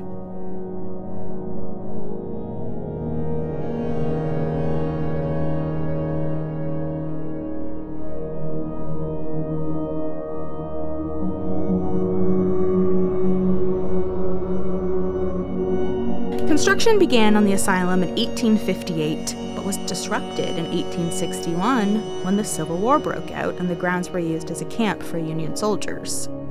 Okay. The Civil War was the most tumultuous event in American history. It not only divided the country, but separated families and friendships, especially in border states like Virginia. I say just Virginia because at this time during the Civil War, it was West Virginia didn't exist yet. It was still all a part of Virginia. Just regular old Virginia. Mm-hmm. So this means the emerging Trans-Allegheny Lunatic Asylum, the town of Weston, and the surrounding area of Lewis County were greatly impacted. Mm-hmm. When hostilities broke out in April of 1861 with the bombardment of Fort Sumter in South Carolina, the Civil War had begun. Ooh. At that time, the Trans-Allegheny Lunatic Asylum was still in the early stages of construction. The southernmost wing had been completed, and a basement and foundation for the massive central structure had been excavated and walled in. In June, Virginia's secession from the Union brought all non-war-related work to a halt. Mm-hmm. This set the scene for the most dramatic event in the history of Weston. Weston is where the asylum will be. Okay. At 5 a.m. on the morning of June 30th, 1861, the citizens of Weston were roused from sleep by the sounds of drums, fifes, and marching soldiers entering their town. God. Remember when I was like, you know what is a weird word? And I said piccolo. Yeah. It's because I had to Google what a fife was. Oh. It's a wind instrument like a piccolo. Yeah, okay. I was like, what the hell? Stupid piccolo. So yes, marching soldiers entering their town. It was the 7th Ohio Infantry, which had marched all night from Clarksburg, approximately 25 miles or 40 kilometers to the north. Ew. In command was Colonel Erastus Bernard Tyler, who was familiar with the area and well known to many of Weston citizens. He had been a furrier before the war and had bought and sold his fur products throughout Lewis County prior to joining the Army. Tyler ordered his troops to sweep through the town and seize any individual suspected of Confederate sympathies. Oh, no. One of his men, Captain List, took 2 armed soldiers and made a beeline to the specific location for the real purpose of the mission. What was the real purpose of the mission? Well, the location that they were beelining it for was the Weston branch of the Exchange Bank of Virginia, which held almost $30,000 in gold deposited by the state government of Virginia to provide wages for those laboring on the new asylum. Oh. $30,000 in 1861. Civil War bucks. It's over $1 million today. Thank you. Okay. Civil War bucks. So Tyler's mission was to seize the gold before it could be returned to Richmond, Virginia, and used to support the rebellion. Awakened by the commotion, banker Robert McClandish, who lived on the 2nd floor of the bank, appeared at the front door where it was demanded he turn over the contents of the vault. McClandish first objected, but quickly relented because, like, what is he going to do? There's fucking soldiers with guns at him. Like, give us your gold. Yeah. So he did what he was told. So List ordered the vault opened, and he removed $27,000 in gold coins, leaving almost $3,000, which the books established as due to creditors. Oh. So he left that behind. Even they took their pound of flesh. All right. The money was taken to Wheeling, where it would help fund the new state of Virginia, which, in 1863, became West Virginia. The partially built asylum and surrounding grounds became Camp Tyler, establishing Weston as an important military post, vital to the control of the well-traveled roads in the area. The completed southern wing of the asylum provided barracks, and the main foundation served as a stable. Control of the area would change hands several times during the war.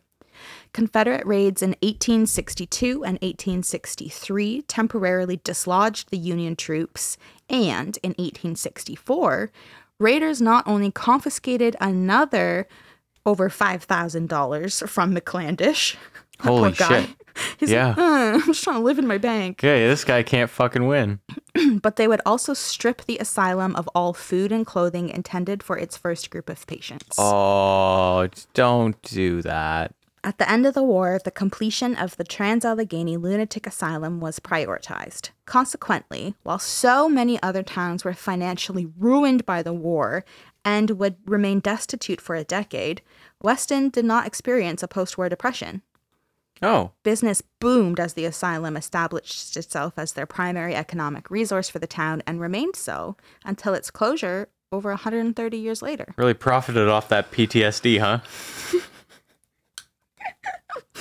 So yeah, isn't that wild? A little bit of war, partially built asylum, a gold heist, raids, robbery. There's just a really There's a really quick brief rundown of the Civil War and its impacts on Weston, where we are today. Gotta know where we're coming from here. Take me home to regular Virginia.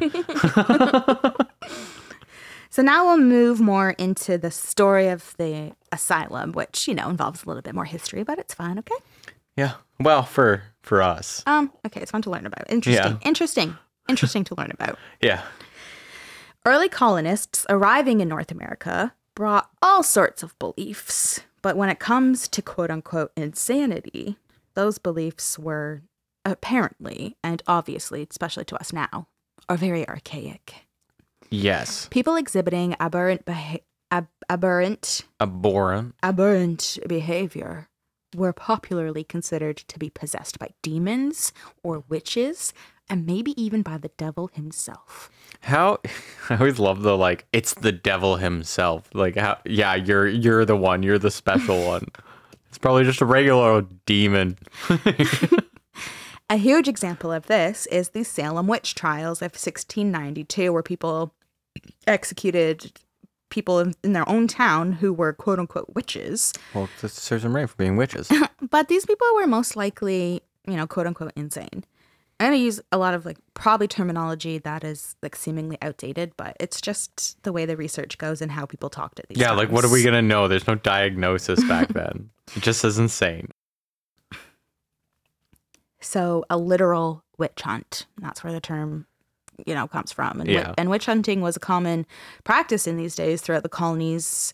And it wasn't just isolated to the Puritans in New England. People were witch hunting throughout all different colonies. Oh, yeah. All continents. Mm-hmm.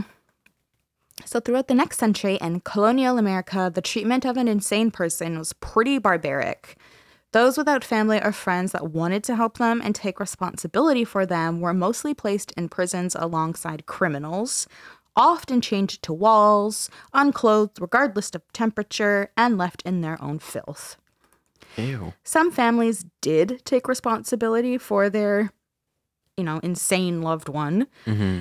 But this was usually because they were, they wanted to hide or avoid their embarrassment. It wasn't right. It was social status more than anything. Exactly. It wasn't because they particularly cared about helping them. They just wanted to hide them away. So they would literally do that. They'd stash them away in attics, secret sheds, and even holes in the ground. Oh. It wasn't until the 1770s that facilities began to be constructed specifically to house the insane. But again, these places were designed to remove the person from society, not to help them or to have them get the help they need to reassimilate through curative methods or whatever, because to people at this time, insanity was like universally regarded as incurable. Yeah, an indelible mark. Yeah, so it was easier to just shove them away somewhere and it's not your problem anymore. Right. But the 1800s brought much needed change. Through the efforts of some enlightened individuals, the desperate plight of the insane was brought to the attention of the public, and lawmakers were forced to commit funds for more humane care. By mid-century, Thomas Kirkbride's theory of creating a curative environment took hold, and the age of the asylum had arrived. Uh-oh. Read enough books about this one. Okay, so that last paragraph I just read sort of introduces some important people that we're going to briefly talk about. So the first one is one of these, quote unquote, enlightened individuals, and it's a social reformer named Dorothea Dix. According to one of her biographers, Dorothea Dix exemplified one of the rare cases in history where a social movement of such proportions can be attributed to the work of a single individual. Oh, holy shit, that's high praise. She was a teacher, a nurse, and a social reformer best known for her commitment to improve the treatment of the mentally ill during the 19th century. Okay. A long-ass time ago, 1800s. Yeah. So just quickly, a little bit about her. She was born in Maine in 1802. She was the eldest of 3 children. She had an abusive alcoholic father and a quote-unquote mentally unstable mother. Oh. So she took it upon herself to raise her 2 infant brothers and consequently had no childhood of her own because she was busy raising them. Mm-hmm. So despite the little formal education that was provided to her, she was intellectually gifted and very driven. And she actually had opened up a private school in Worcestershire? Worcester, Massachusetts. Ah. At age 15, she opened a private school. Whoa. Where she taught young girls at the time when they weren't allowed to be educated. There was no place for them. They weren't supposed to be receiving educational opportunities. She just comes up to the desk. She just puts one foot up on the chair and she's like, "Welcome to the School of Hard Knocks. I'm going to teach you about the book of life." You're not going to be book smart. You're going to be street smart. Here we go. Dorothea Dix, street cred. So, yeah, when girls didn't have much chance for education, she opened a fucking school. That's fucking amazing. And then 5 years later, so she's only 20, she opened a similar school in Boston as well. Nice. So a life-altering event occurred in 1841 when she visited a local jail in Cambridge, Massachusetts. When she was there, she saw mentally ill inmates that were just chained naked to the stone walls in their cells. Mm-hmm. And there was no heat, there was no ventilation. They were just chained to the walls and left there. Yeah. The horror of what she witnessed inspired what was to become a lifelong crusade to improve the treatment of the mentally ill.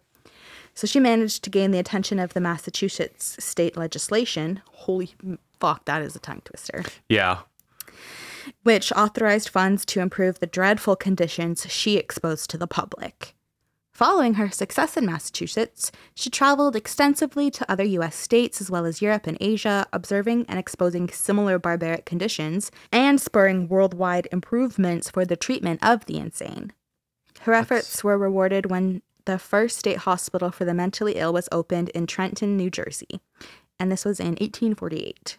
Nice. This was the second asylum built following the plan of Thomas Kirkbride, with whom she worked with very closely. Sadly, the strain of everything that Dorothea dealt with and kind of burdened on her own, like physically and mentally, resulted in her suffering several debilitating breakdowns during her lifetime.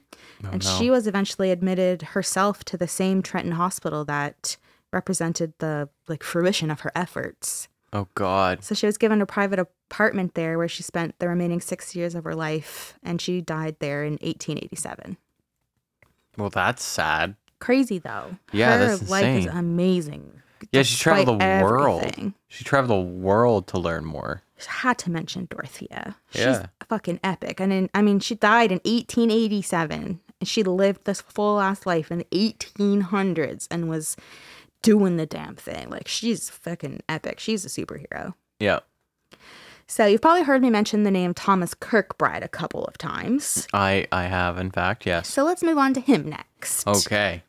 Moving on from the Dicks and the Gaylords over to Kirkbride. Thomas Story Kirkbride was born to a family of Quaker farmers on July 31st, 1809 in Bucks County, Pennsylvania. His father deemed him too frail for farming, but recognizing his intelligence and sensitivity, his father encouraged him to pursue a medical career instead. He's like, listen, boy, you're really weak, but you got a strong mind. Oh my God. Why did that come so naturally to you? I don't know.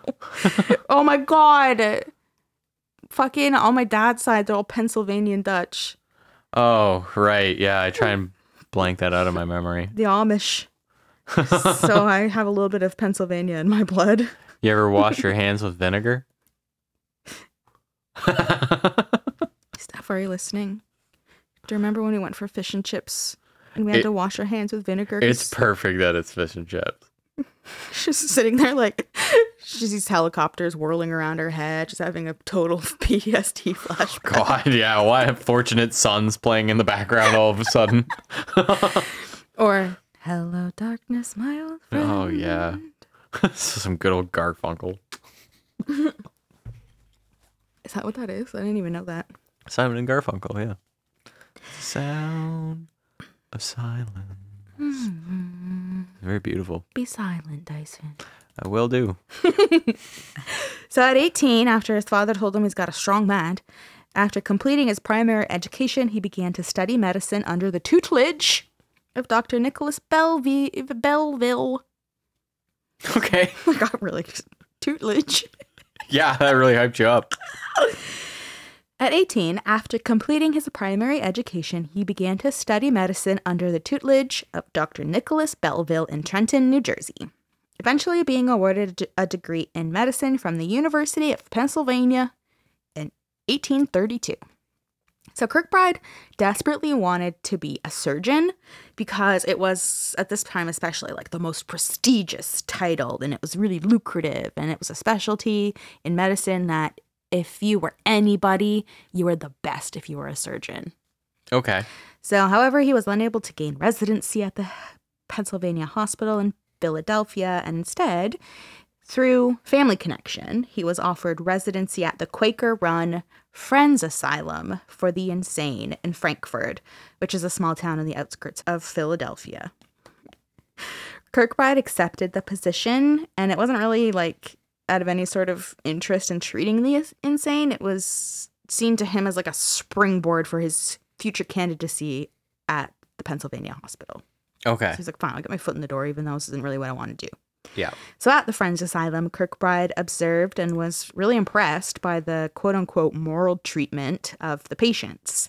Like historically, like we've heard, the insane were considered incurable. They were treated really poorly. Mm-hmm. But at the Friends Asylum, it seemed to be really like progressive for the time.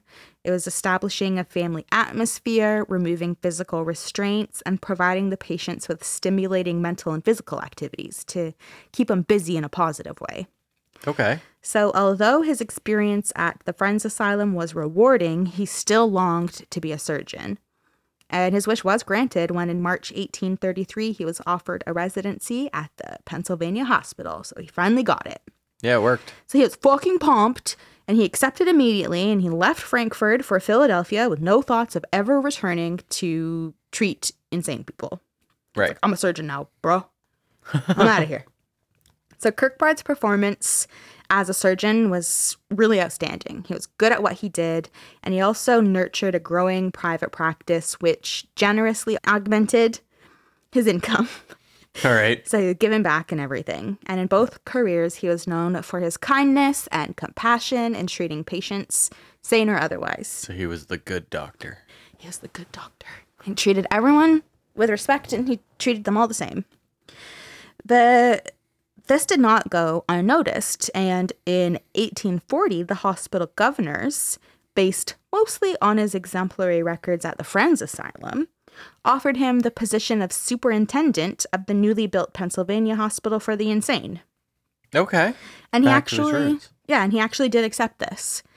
And again, it's not necessarily out of reason to like help the insane particularly. It was like, well, if I take this, it's a very prestigious and financially secure position for me. Yeah. And so even though that is how he felt, he would remain in this field for the rest of his life. It's what he did. Okay. Work for the...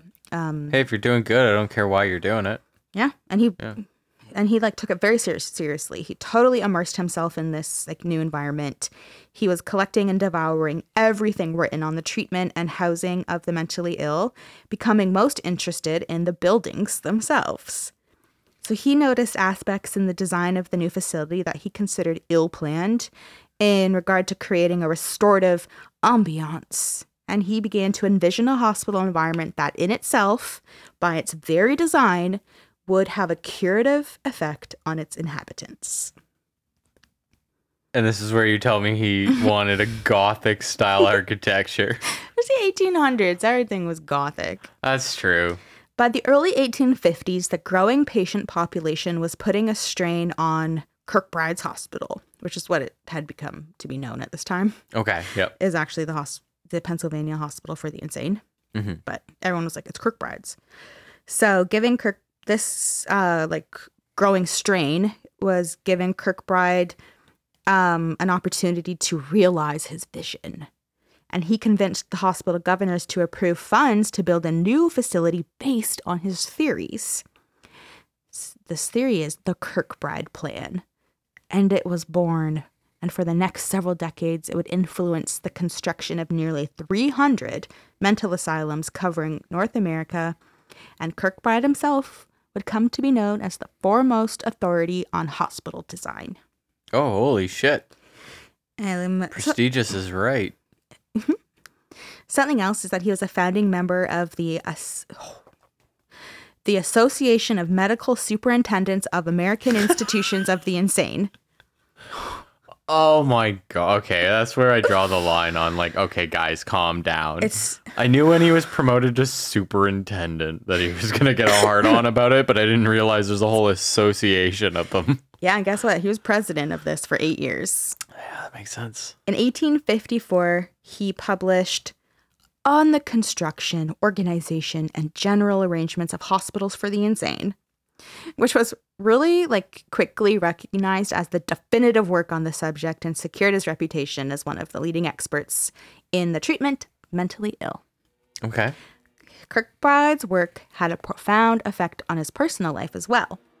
He survived an assassination attempt by one of his patients, and then he married another one of his patients and raised a family with her. I know. Kirkbride died in Philadelphia on December 16th, 1883. All right. So that was a little history on Kirkbride and Dorothea Dix. Hopefully you learned something cool. I liked it.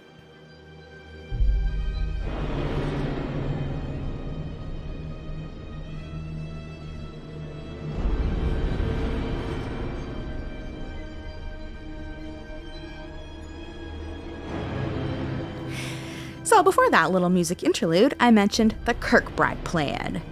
Kirkbride's theory of creating a curative environment. And, also how, this is when the age of the asylum was shepherded. So you want to hear about the Kirkbride Plan? Absolutely.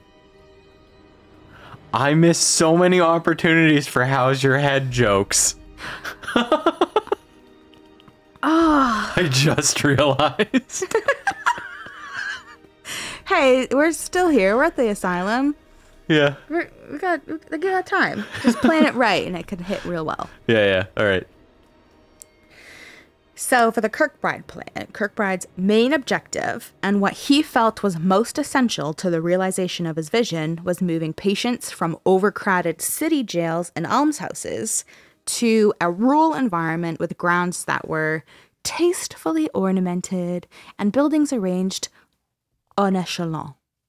which I had to fucking Google. And it just means that if the building is viewed from above, the structure resembles a shallow V. Okay. All right. Whatever. Very specific. So they came up with a word for that specifically. This is vision. Yeah. This design called for long, rambling wings that provided therapeutic sunlight and air to comfortable living quarters. So that's still around today. Making sure that there's sunlight coming in and all that kind of stuff is still in use today. Well, good. This is the Kirkbride plan, man. Yeah, it's still working. Hell yeah. So yeah, they wanted sunlight, they wanted a lot of air, and this would help make comfortable living quarters so that the building itself promoted a curative effect. Or as Kirkbride put it, a special apparatus for lunacy. Oh, stop it. These facilities were designed to be entirely self-sufficient, providing the patients with a variety of outlets for stimulating mental and physical activities, something that he had taken influence of when he worked at the Friends Asylum. Mm-hmm. Construction of the Trans-Allegheny Lunatic Asylum using the Kirkbride Plan began, as we know, in 1858. And as we heard, in 1961, it was interrupted, just Civil War. Right. But it was finally completed in 1881. That's a long-ass time. Yeah. I feel so equipped for this. Like 3 days ago, I watched the movie Lincoln. Oh. Well, good. I hope I'm taking you there. Yeah, well, this is much better than the movie Lincoln. I was so bored. You would watch that, though. Yeah. The Trans-Allegheny Lunatic Asylum is the largest hand-cut stone masonry building in North America, and it's believed to be the second largest in the entire world. Do you want to know what the first and biggest one is? The largest one? Absolutely. It's Kremlin Hospital in Moscow, Russia. Oh.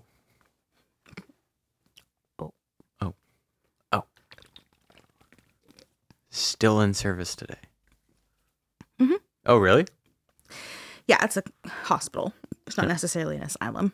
Oh, okay. I mean, what do we know about Russia, though? Not much.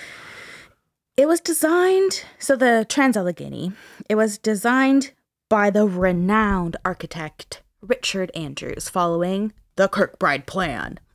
So the wings of the building were arranged in a staggered formation, which is sometimes called the Batwing style.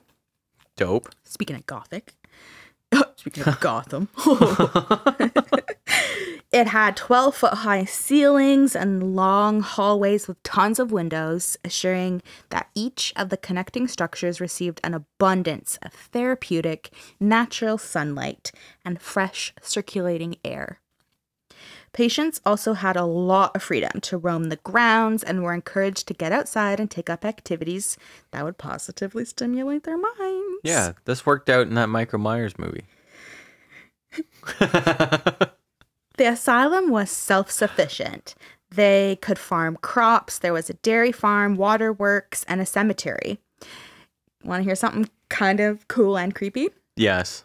All of this, so the asylum, farmlands, whatever, all of it, cemetery, took up exactly 666 acres. Oh, shit like that you got to plan out. Jesus. Wild. Yeah, that's crazy. The Kirkbride Plan also included strict staffing guidelines. So there was to be a gender balance, so equal amount of men and women employed. That's surprising. And all staff is recommended to live on or near the asylum property. Oh, wow. So they even have like a stake in it. Yeah, man. They got their own little living quarters.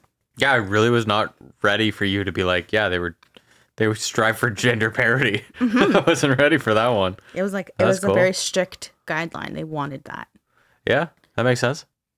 So as idyllic and serene as that sounds, the 20th century brought changes in treatment philosophy and deinstitutionalization and more community-based treatment. Okay. So the theory of building as a cure was largely discredited. Oh. The expense of maintaining these facilities combined with physical deterioration has forced them to mostly be abandoned and many to be demolished. Mm. Obviously, Not the Trans-Allegheny Lunatic Asylum, because that bad boy is still standing today. Oh, yeah, but it's spooky as fuck. It's so spooky. Do you want to like start talking about some dark stuff? Yep. So the main building of the Trans-Allegheny Lunatic Asylum opened in 1864, which is where the original hospital was. And it was designed to house 250 patients. Okay. In 1878, so 14 years later, there was 717 patients. Okay, all right. That's not good. So what is that, like triple? Yep. Fucked. Yeah. In 1938, there was 1,661 patients. Oh my god, you can't even breathe in there. A report of patients from this year, 1938, has people like categorized. So you're put into like a category of epileptic, alcoholic, drug addict, or non-educable mental defective. That's the scariest one. Horrifying. Yep. You just fit into these 4 columns. Yeah, That's they streamlined you. It's like academic and applied, but worse. Jesus. Okay. So, obviously, overcrowding, way too many fucking people, creepy that you have to fit into one of these 4 categories. Yep. I'm going to talk about someone now who's really creepy. Okay. An infamous American doctor, Dr. Walter Freeman, began working at Trans-Allegheny in the 30s, and the asylum became his personal testing lab where he'd test his aggressive and experimental lobotomies on patients. Oh no. He actually gained considerable popularity with his ice pick lobotomy methods because it avoided drilling into the skull and instead required the use of a long pick that just slid in through the patient's eye socket. Oh, the eye socket? Like Not even the nose, right into the eyes? Yeah, like right where like it's near your nose right there. That's fucked. Would just go in there. So a former nurse of the asylum recalled in 1939, quote, "It was my second day of work when I was asked to bring a doctor a male patient. I didn't know who he was or why he needed a patient, but I found a good one who could dress himself and go to the bathroom alone." Oh, she found a capable patient. Yeah. When they say that when this patient was, done with whatever Dr. Freeman was doing to him, he wasn't able to do anything and he couldn't feel anything after the surgery. Oh, that's sickening. Freeman was known to be very careless, killing one patient during a surgery when he stopped to take a photo, wasn't paying attention, and ended up pushing the ice pick way too far into the brain. And that guy died. And he still continued working. Oh, yeah, he did. Something that's also just, like, of course, is, like, he would refuse to wear a mask or gloves. It's just so gross. Oh, my God. I had to mention it. So the ice pick lobotomy was considered a successful method until one high-profile failure. JFK. I knew it. Wow, I didn't know this. Okay, so in 1941, at a facility in upstate New York, he performed a lobotomy on 23-year-old Rosemary Kennedy, the older sister of JFK. Mm-hmm. It was their father's wish to cure her seizures and violent mood swings, and since around this time, the public was only hearing that, like, these lobotomies were, like, amazing, they're great things, it's a procedure that's not too invasive. We just scramble the brain like some eggs. And so the dad was like, I want this for my daughter. Like, let's get Rosemary one of these. Yeah. The procedure failed miserably, and it left Rosemary permanently incapacitated and rendered her unable to speak intelligibly. Yeah. And she was immediately institutionalized at a private psychiatric hospital. Oh, that's so sad. And she did live to be, I didn't write it down, but she was in her 80s. Like, she lived a long time, but that's the quality of life she had, was to just be institutionalized on and off and couldn't. If I'm ever at that stage, just no. It's so sad. Grab the pillow. Freeman performed so many lobotomies, including one very busy week when he did 228 in 1 week at the Trans-Allegheny. He was just doing it just hour by hour. One after the other, let's go. Just reel them in. And over the years, he performed over 4,000. including 19 on children. And one boy that he did this on was only 4. That's fucking ridiculous. That's fucking ridiculous. It's devastating. Yeah. Do you want to hear a little piece of karma, though? Yes. He died on the operating table. Nice. So there was complications due to some sort of surgery he was having, and he fucking died. Good. So that's what he gets. Yeah. Not only would, like, I can understand if, like, this guy was, like, doing it and was, like, convinced this was an actual remedy, like, actual solution. But all the evidence was right in front of you, and you were careless enough to just fucking kill people. I know. And you fucking ruined that one patient. He's probably just a sicko, like a sadist or something. Yeah, I'd imagine back then, like, that's what it would take. Because, Why like, is you're it always taking like a creepy white doctor that gets a hold of vulnerable people? It's so scary. Because the system allowed him to? I know. I know. Yeah. So an interesting fact for my American Horror Story fans is that Dr. Arden in Asylum, so the second season, was actually Lady Gaga. You're welcome. Dr. Arden was based on Dr. Walter Freeman. Asylum is a really good season. I like that one. In 1949, a reporter from the Charleston Gazette went into the asylum and saw that there was over 1,800 people in a space built for 250 people. That's so fucked up. So this reporter published a series of articles. And here's a quote from one. More than 1,800 men and women were jammed inside long, dreary dormitories, doubled up on in tiny rooms intended for one, many existing in miserable, depreciated quarters which could never pass inspection for domestic animals. Oh, God, that bad. The series of articles exposed more than the horrible conditions. It showed that the patients were living in their own filth. They were using broken furniture to the point that they even had to sleep on broken beds. There was no heating, even in the winter, and in some of these tiny rooms that were intended for one person, there was 4 or 5 people living in them. God, imagine the mortality rate in a place like that. It has to be insane. It's gotta be so fucked up. The public realized just how bad it was inside of the asylum, and the word spread, and, you know, great things changed. LOL JK. Oh, God damn it. It just received the nickname The Prison. Oh, so we just trivialized it. Cool. Yeah. I was cool, like, cool, that cool. doesn't sound like a good safe space for our, like, vulnerable people. Let's just call it the prison instead. It's kind of like how we joke about rape in prison. That's right. Yeah. The number of patients in the asylum was 2,600 in the 1950s. That's really, really, really fucked up. 2,600 in a space that's built for 250. Holy fuck. Yeah, more than 10 times. Yeah. Yeah. It was completely overcrowded. The conditions were horrible. Inspections started to happen in the 1950s, and it was largely due to articles like this that were being written. And around the nation, there was improvements happening, but nothing really improved here. So the conditions and quality of life began to improve at other facilities throughout the 60s and 70s, partly due to a little novel called One Flew Over the Cuckoo's Nest. Oh, yeah.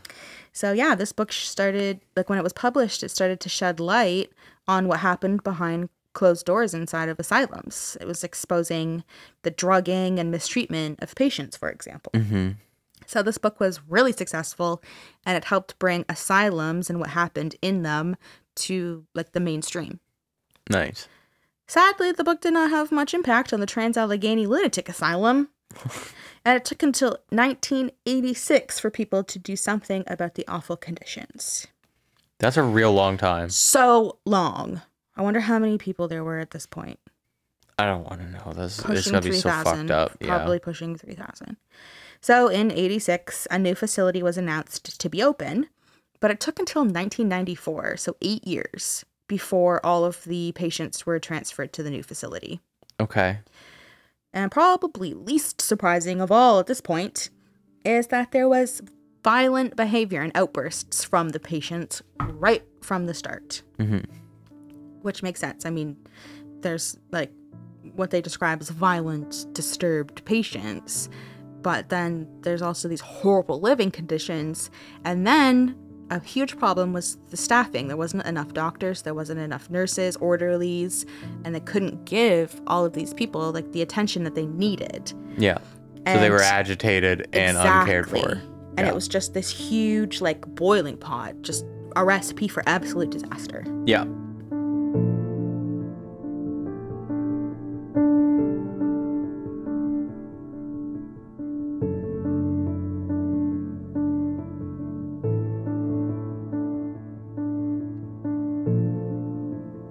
There was a problem with patients sadly taking their own lives.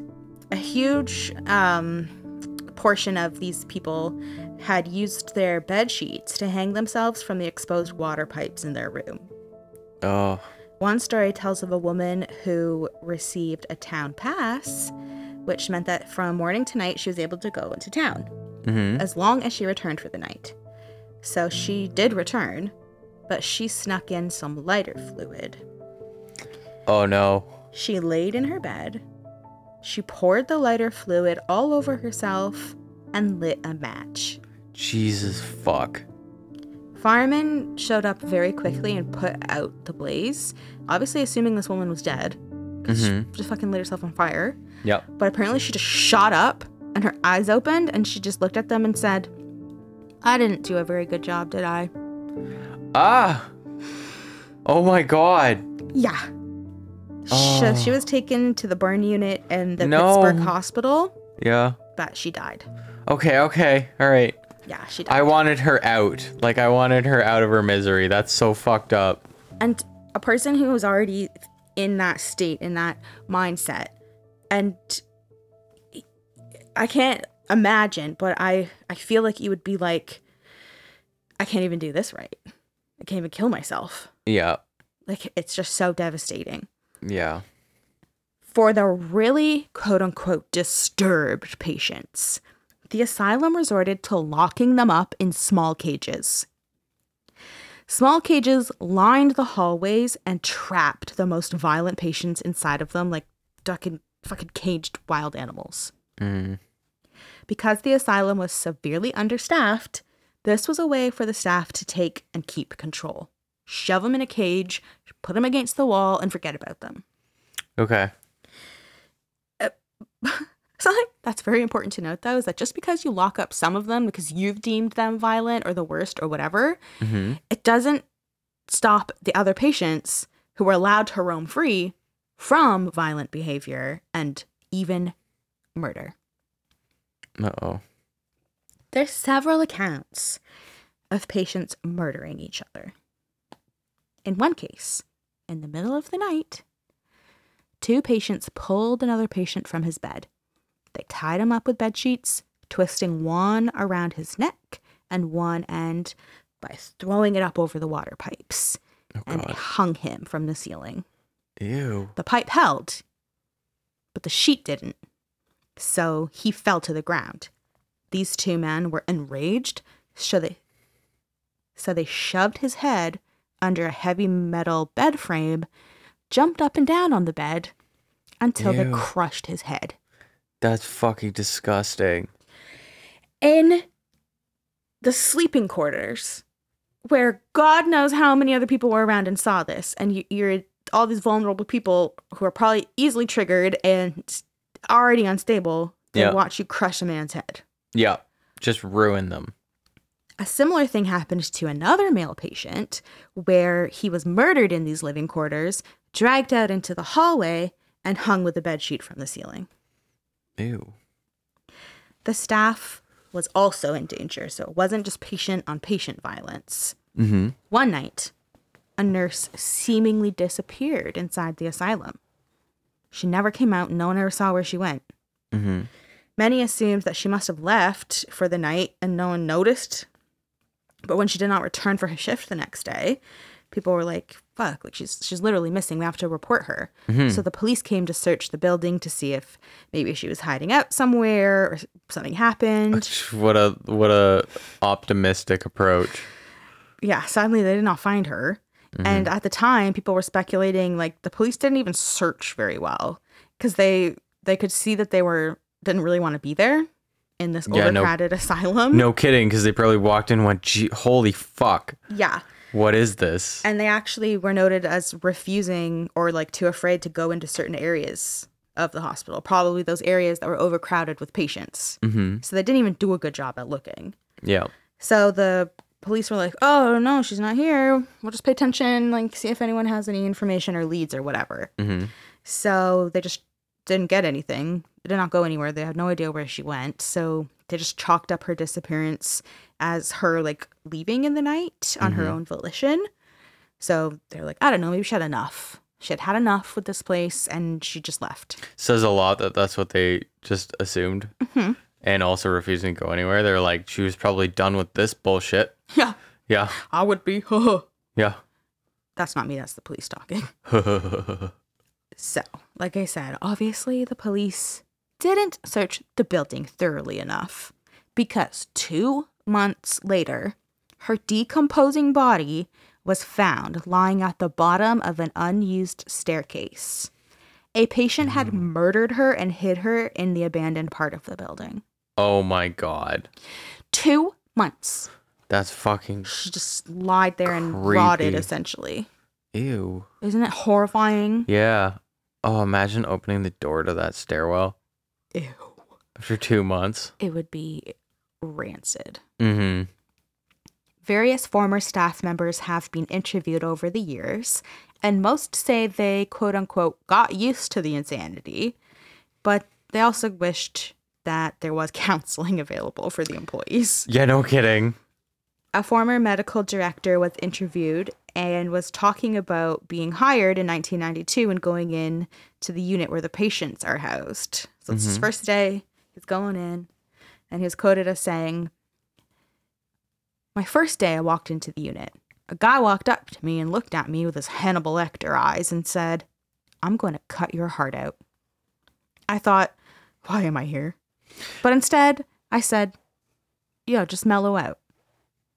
I was used to mentally ill people, but not someone who wanted to cut my heart out." Yeah. I love that he was obviously scared. Yeah. I was like, oh, fuck, this is intense. And instead just went, just mellow out.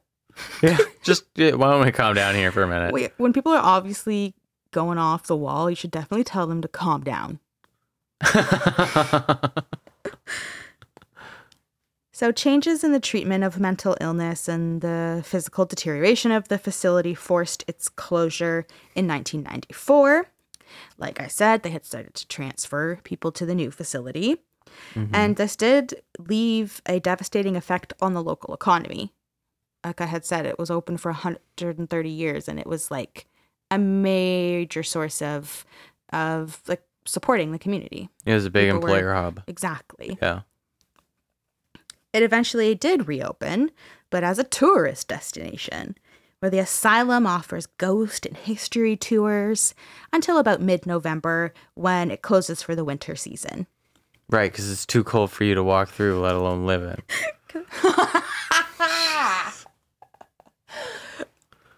Yeah. Yeah. No other way about it. That's exactly right. So, since it's now open as a spooky little asylum for history and ghost tours, it brings us to some more spooky shit. Oh, shit, yeah. You ready for spooky shit? Oh, yeah.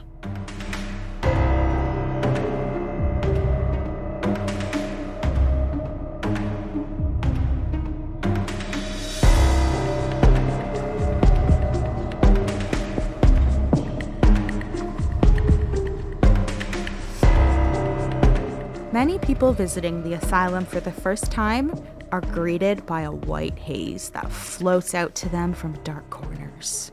Whoa. And the asylum resident ghost is a little girl known as Little Lily, who has haunted the asylum since the turn of the 20th century. Little Lily haunts the 4th floor in Ward R. Today, it's not the original room because that room was ruined in a fire in the 30s, but that room was rebuilt and her energy and ghosts still remain in that restructured space. Oh. So there's 2 origin stories for Lily. One legend goes that she was a former patient who spent her short life inside the walls of the asylum. Mm-hmm. And the second legend says that she was born to a female patient, and Lily was kept safe by hospital staff until she sadly died at 9 years old of pneumonia. Aw. She's only a little baby. However, she got into the building. There is no denying that she's still around today because she loves to communicate with paranormal investigators and ghost hunters who like go in there to explore the building. They're like, oh yeah, you're guaranteed to get something from little Lily. Yeah. She's annoying as shit, that one. People visiting the asylum will leave her toys in the room in Ward R, where she's known to be. Mm-hmm. And it's actually, if you go in there, it has like a sign and it's called Lily's Room. And it is just covered with toys. There's so many toys in there. Wow. So visitors have seen the toys moving around. And one time, multiple times actually, there's this small ball and you'll be like getting your tour, walking around or whatever. And then it'll just like roll right at you. Yeah. So people will roll it back in the direction it came from. Yep. And then it'll roll right back to you. And if you roll it back, you get beamed right in the face. So these people are sure that it's little Lily playing with them. That makes sense. Why else does it keep rolling back? That's little Lily. She's precious. I love her. She's great. I love how she has her own room, Lily's room, and it's just full of toys. Yep. It's very sweet. And she wants to talk to all the investigators. Yeah, she's like, yo, I'm bored in here. Let's go. Yeah. You want to play? I got a ball. It's sick. You want to play? What's that tool? What's that tool? What's this do? What's this do? That's all I'm imagining. To the point where the investigators are like, all right, I'm bored of this. This is annoying. Oh my God, fuck Lily's room. Let's go to the kitchen where there's this really scary ghost. Uh-oh. Where the knives are? That was me trying to do a segue. I know, I got it. Was it good? Yeah, it was pretty good. So this other ghost, if people are like, Lily is too wholesome, I want something creepy. The other ghost that's frequently seen and felt in the asylum is in and around the kitchen. Workers and visitors feel like they're being watched by eerie eyes, especially at night when the security guards are on duty, walking around alone through the building. Mm-hmm. One specific security guard was doing his rounds and he neared the kitchen and he felt it. That unmistakable feeling that someone was watching him. He felt anxiety and dread, a common feeling when negative energy is around you. Then there was movement behind him in the wide open doorway leading into the kitchen. He looked over and he saw a grayish figure standing totally still in the middle of the doorway. He said he knew it was a woman, and even though he couldn't see her eyes, and he wasn't even sure if she had any eyes, he knew she was staring right at him. Ew. And then it faded away. Oh. People have seen the same sort of grayish figure, something moving around in the kitchen. They will experience that feeling of like anxiety and dread. And you could have been perfectly fine. And then all of a sudden you start going to the kitchen and you want to like crawl out of your skin because something is like staring so intently at you that you just want to flee. Oh my God, like something's just dead wrong. Mm-hmm. And it's not like it's totally opposite of Little Lily. People will probably flee from this kitchen to go to Little Lily. Like, oh my God, you're so much nicer. I don't like this. And like the fact that no one's really sure if it's a woman or if it's a man because it's just this ominous gray figure in the doorway. But like you have this such like visceral like feeling and reaction to it that you like the security guard was like, no, I like physically looking, no, it wasn't a woman. And no, I couldn't see if they had eyes, but like I know it was a woman and I know their eyes were staring at me. And I don't go in there ever. He probably was like, yo, I'm not taking the kitchen duty anymore. Yep. I'll patrol like outside. I'm not going in there. Mm-hmm. The asylum has had countless reports of apparition sightings, unexplained voices, and mysterious sounds, all made by the guests and the staff that have worked there and visited there. Here they come. There they come. There they come. Sci-Fi's Ghost Hunters, Ghost Hunters Academy, the Travel Channel's Ghost Adventures, and Paranormal Challenge have all visited the Trans-Allegheny Lunatic Asylum. Is one of those Zach Bagans? Ghost Adventures is, yeah. Right. Yeah, he's allowed to go in there and berate Better been little nice Lily. to fucking Lily, I swear to God. I hope she wailed him in the head with that ball if he was rude. Yeah. Just bean. Right off the fucking head. There's a spirit in here of a little girl. Kind of sounds like that. Yeah. He tries to be dramatic. I know. Today, the Trans-Allegheny offers daytime historic tours, including museum rooms, nighttime paranormal tours, overnight ghost hunts, photo tours, flashlight tours, and a haunted house. Thousands have been committed to the asylum over the years, and hundreds unfortunately died inside its walls. Decide for yourself if they're still occupying the historic wards and treatment rooms. I want to go. Me too. Yeah. Let's see how far away it is from here, okay? I'm going to do a flashlight tour. That sounds fun. I think, yeah, that would be. Trans-Allegheny Lunatic Asylum. Is that like David Lynch? That sounded like David Lynch, yeah. That was an accident. Sure. Your location. It's 6.5 hours away. Oh, that's not too bad. No, It's a day drive away. It's not crazy to go over there. What, it'd be like going to the cottage. Yeah. Actually, going to the cottage is probably longer. Yep, it is. It's 8 hours. It's like straight shot south, too, except we have to go around the lake. Oh, yeah. Cool, right? Mm-hmm. Where do you think, how far Lake Shawnee is? What was it? A day march away from Ohio? I'm going to say 5 hours.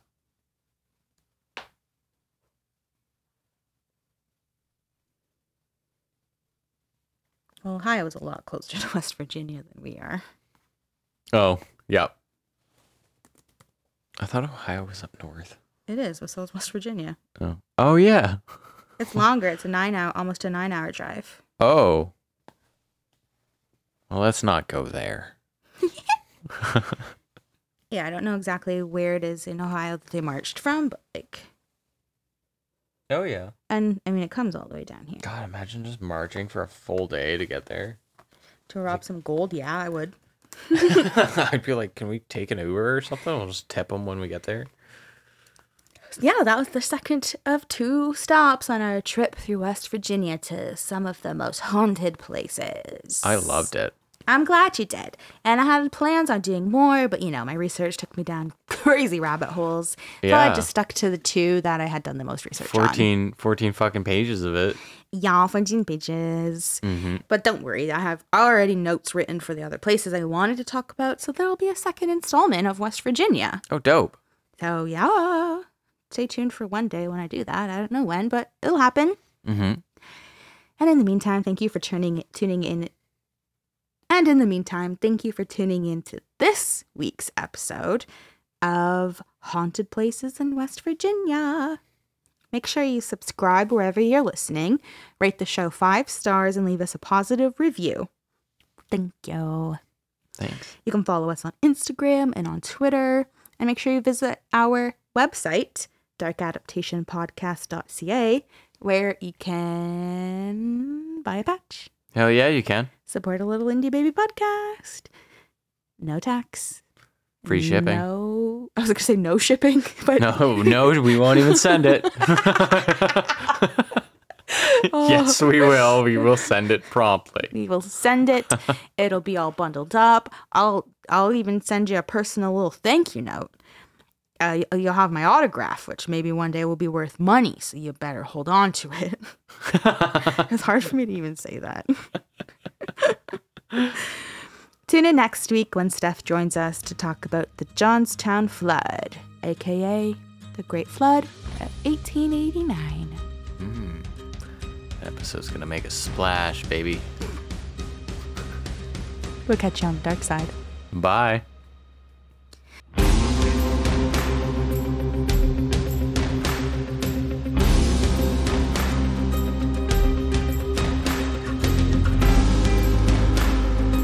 What was that? That was me. Oh, Jesus. Sorry. I thought maybe we ordered pizza and I didn't know.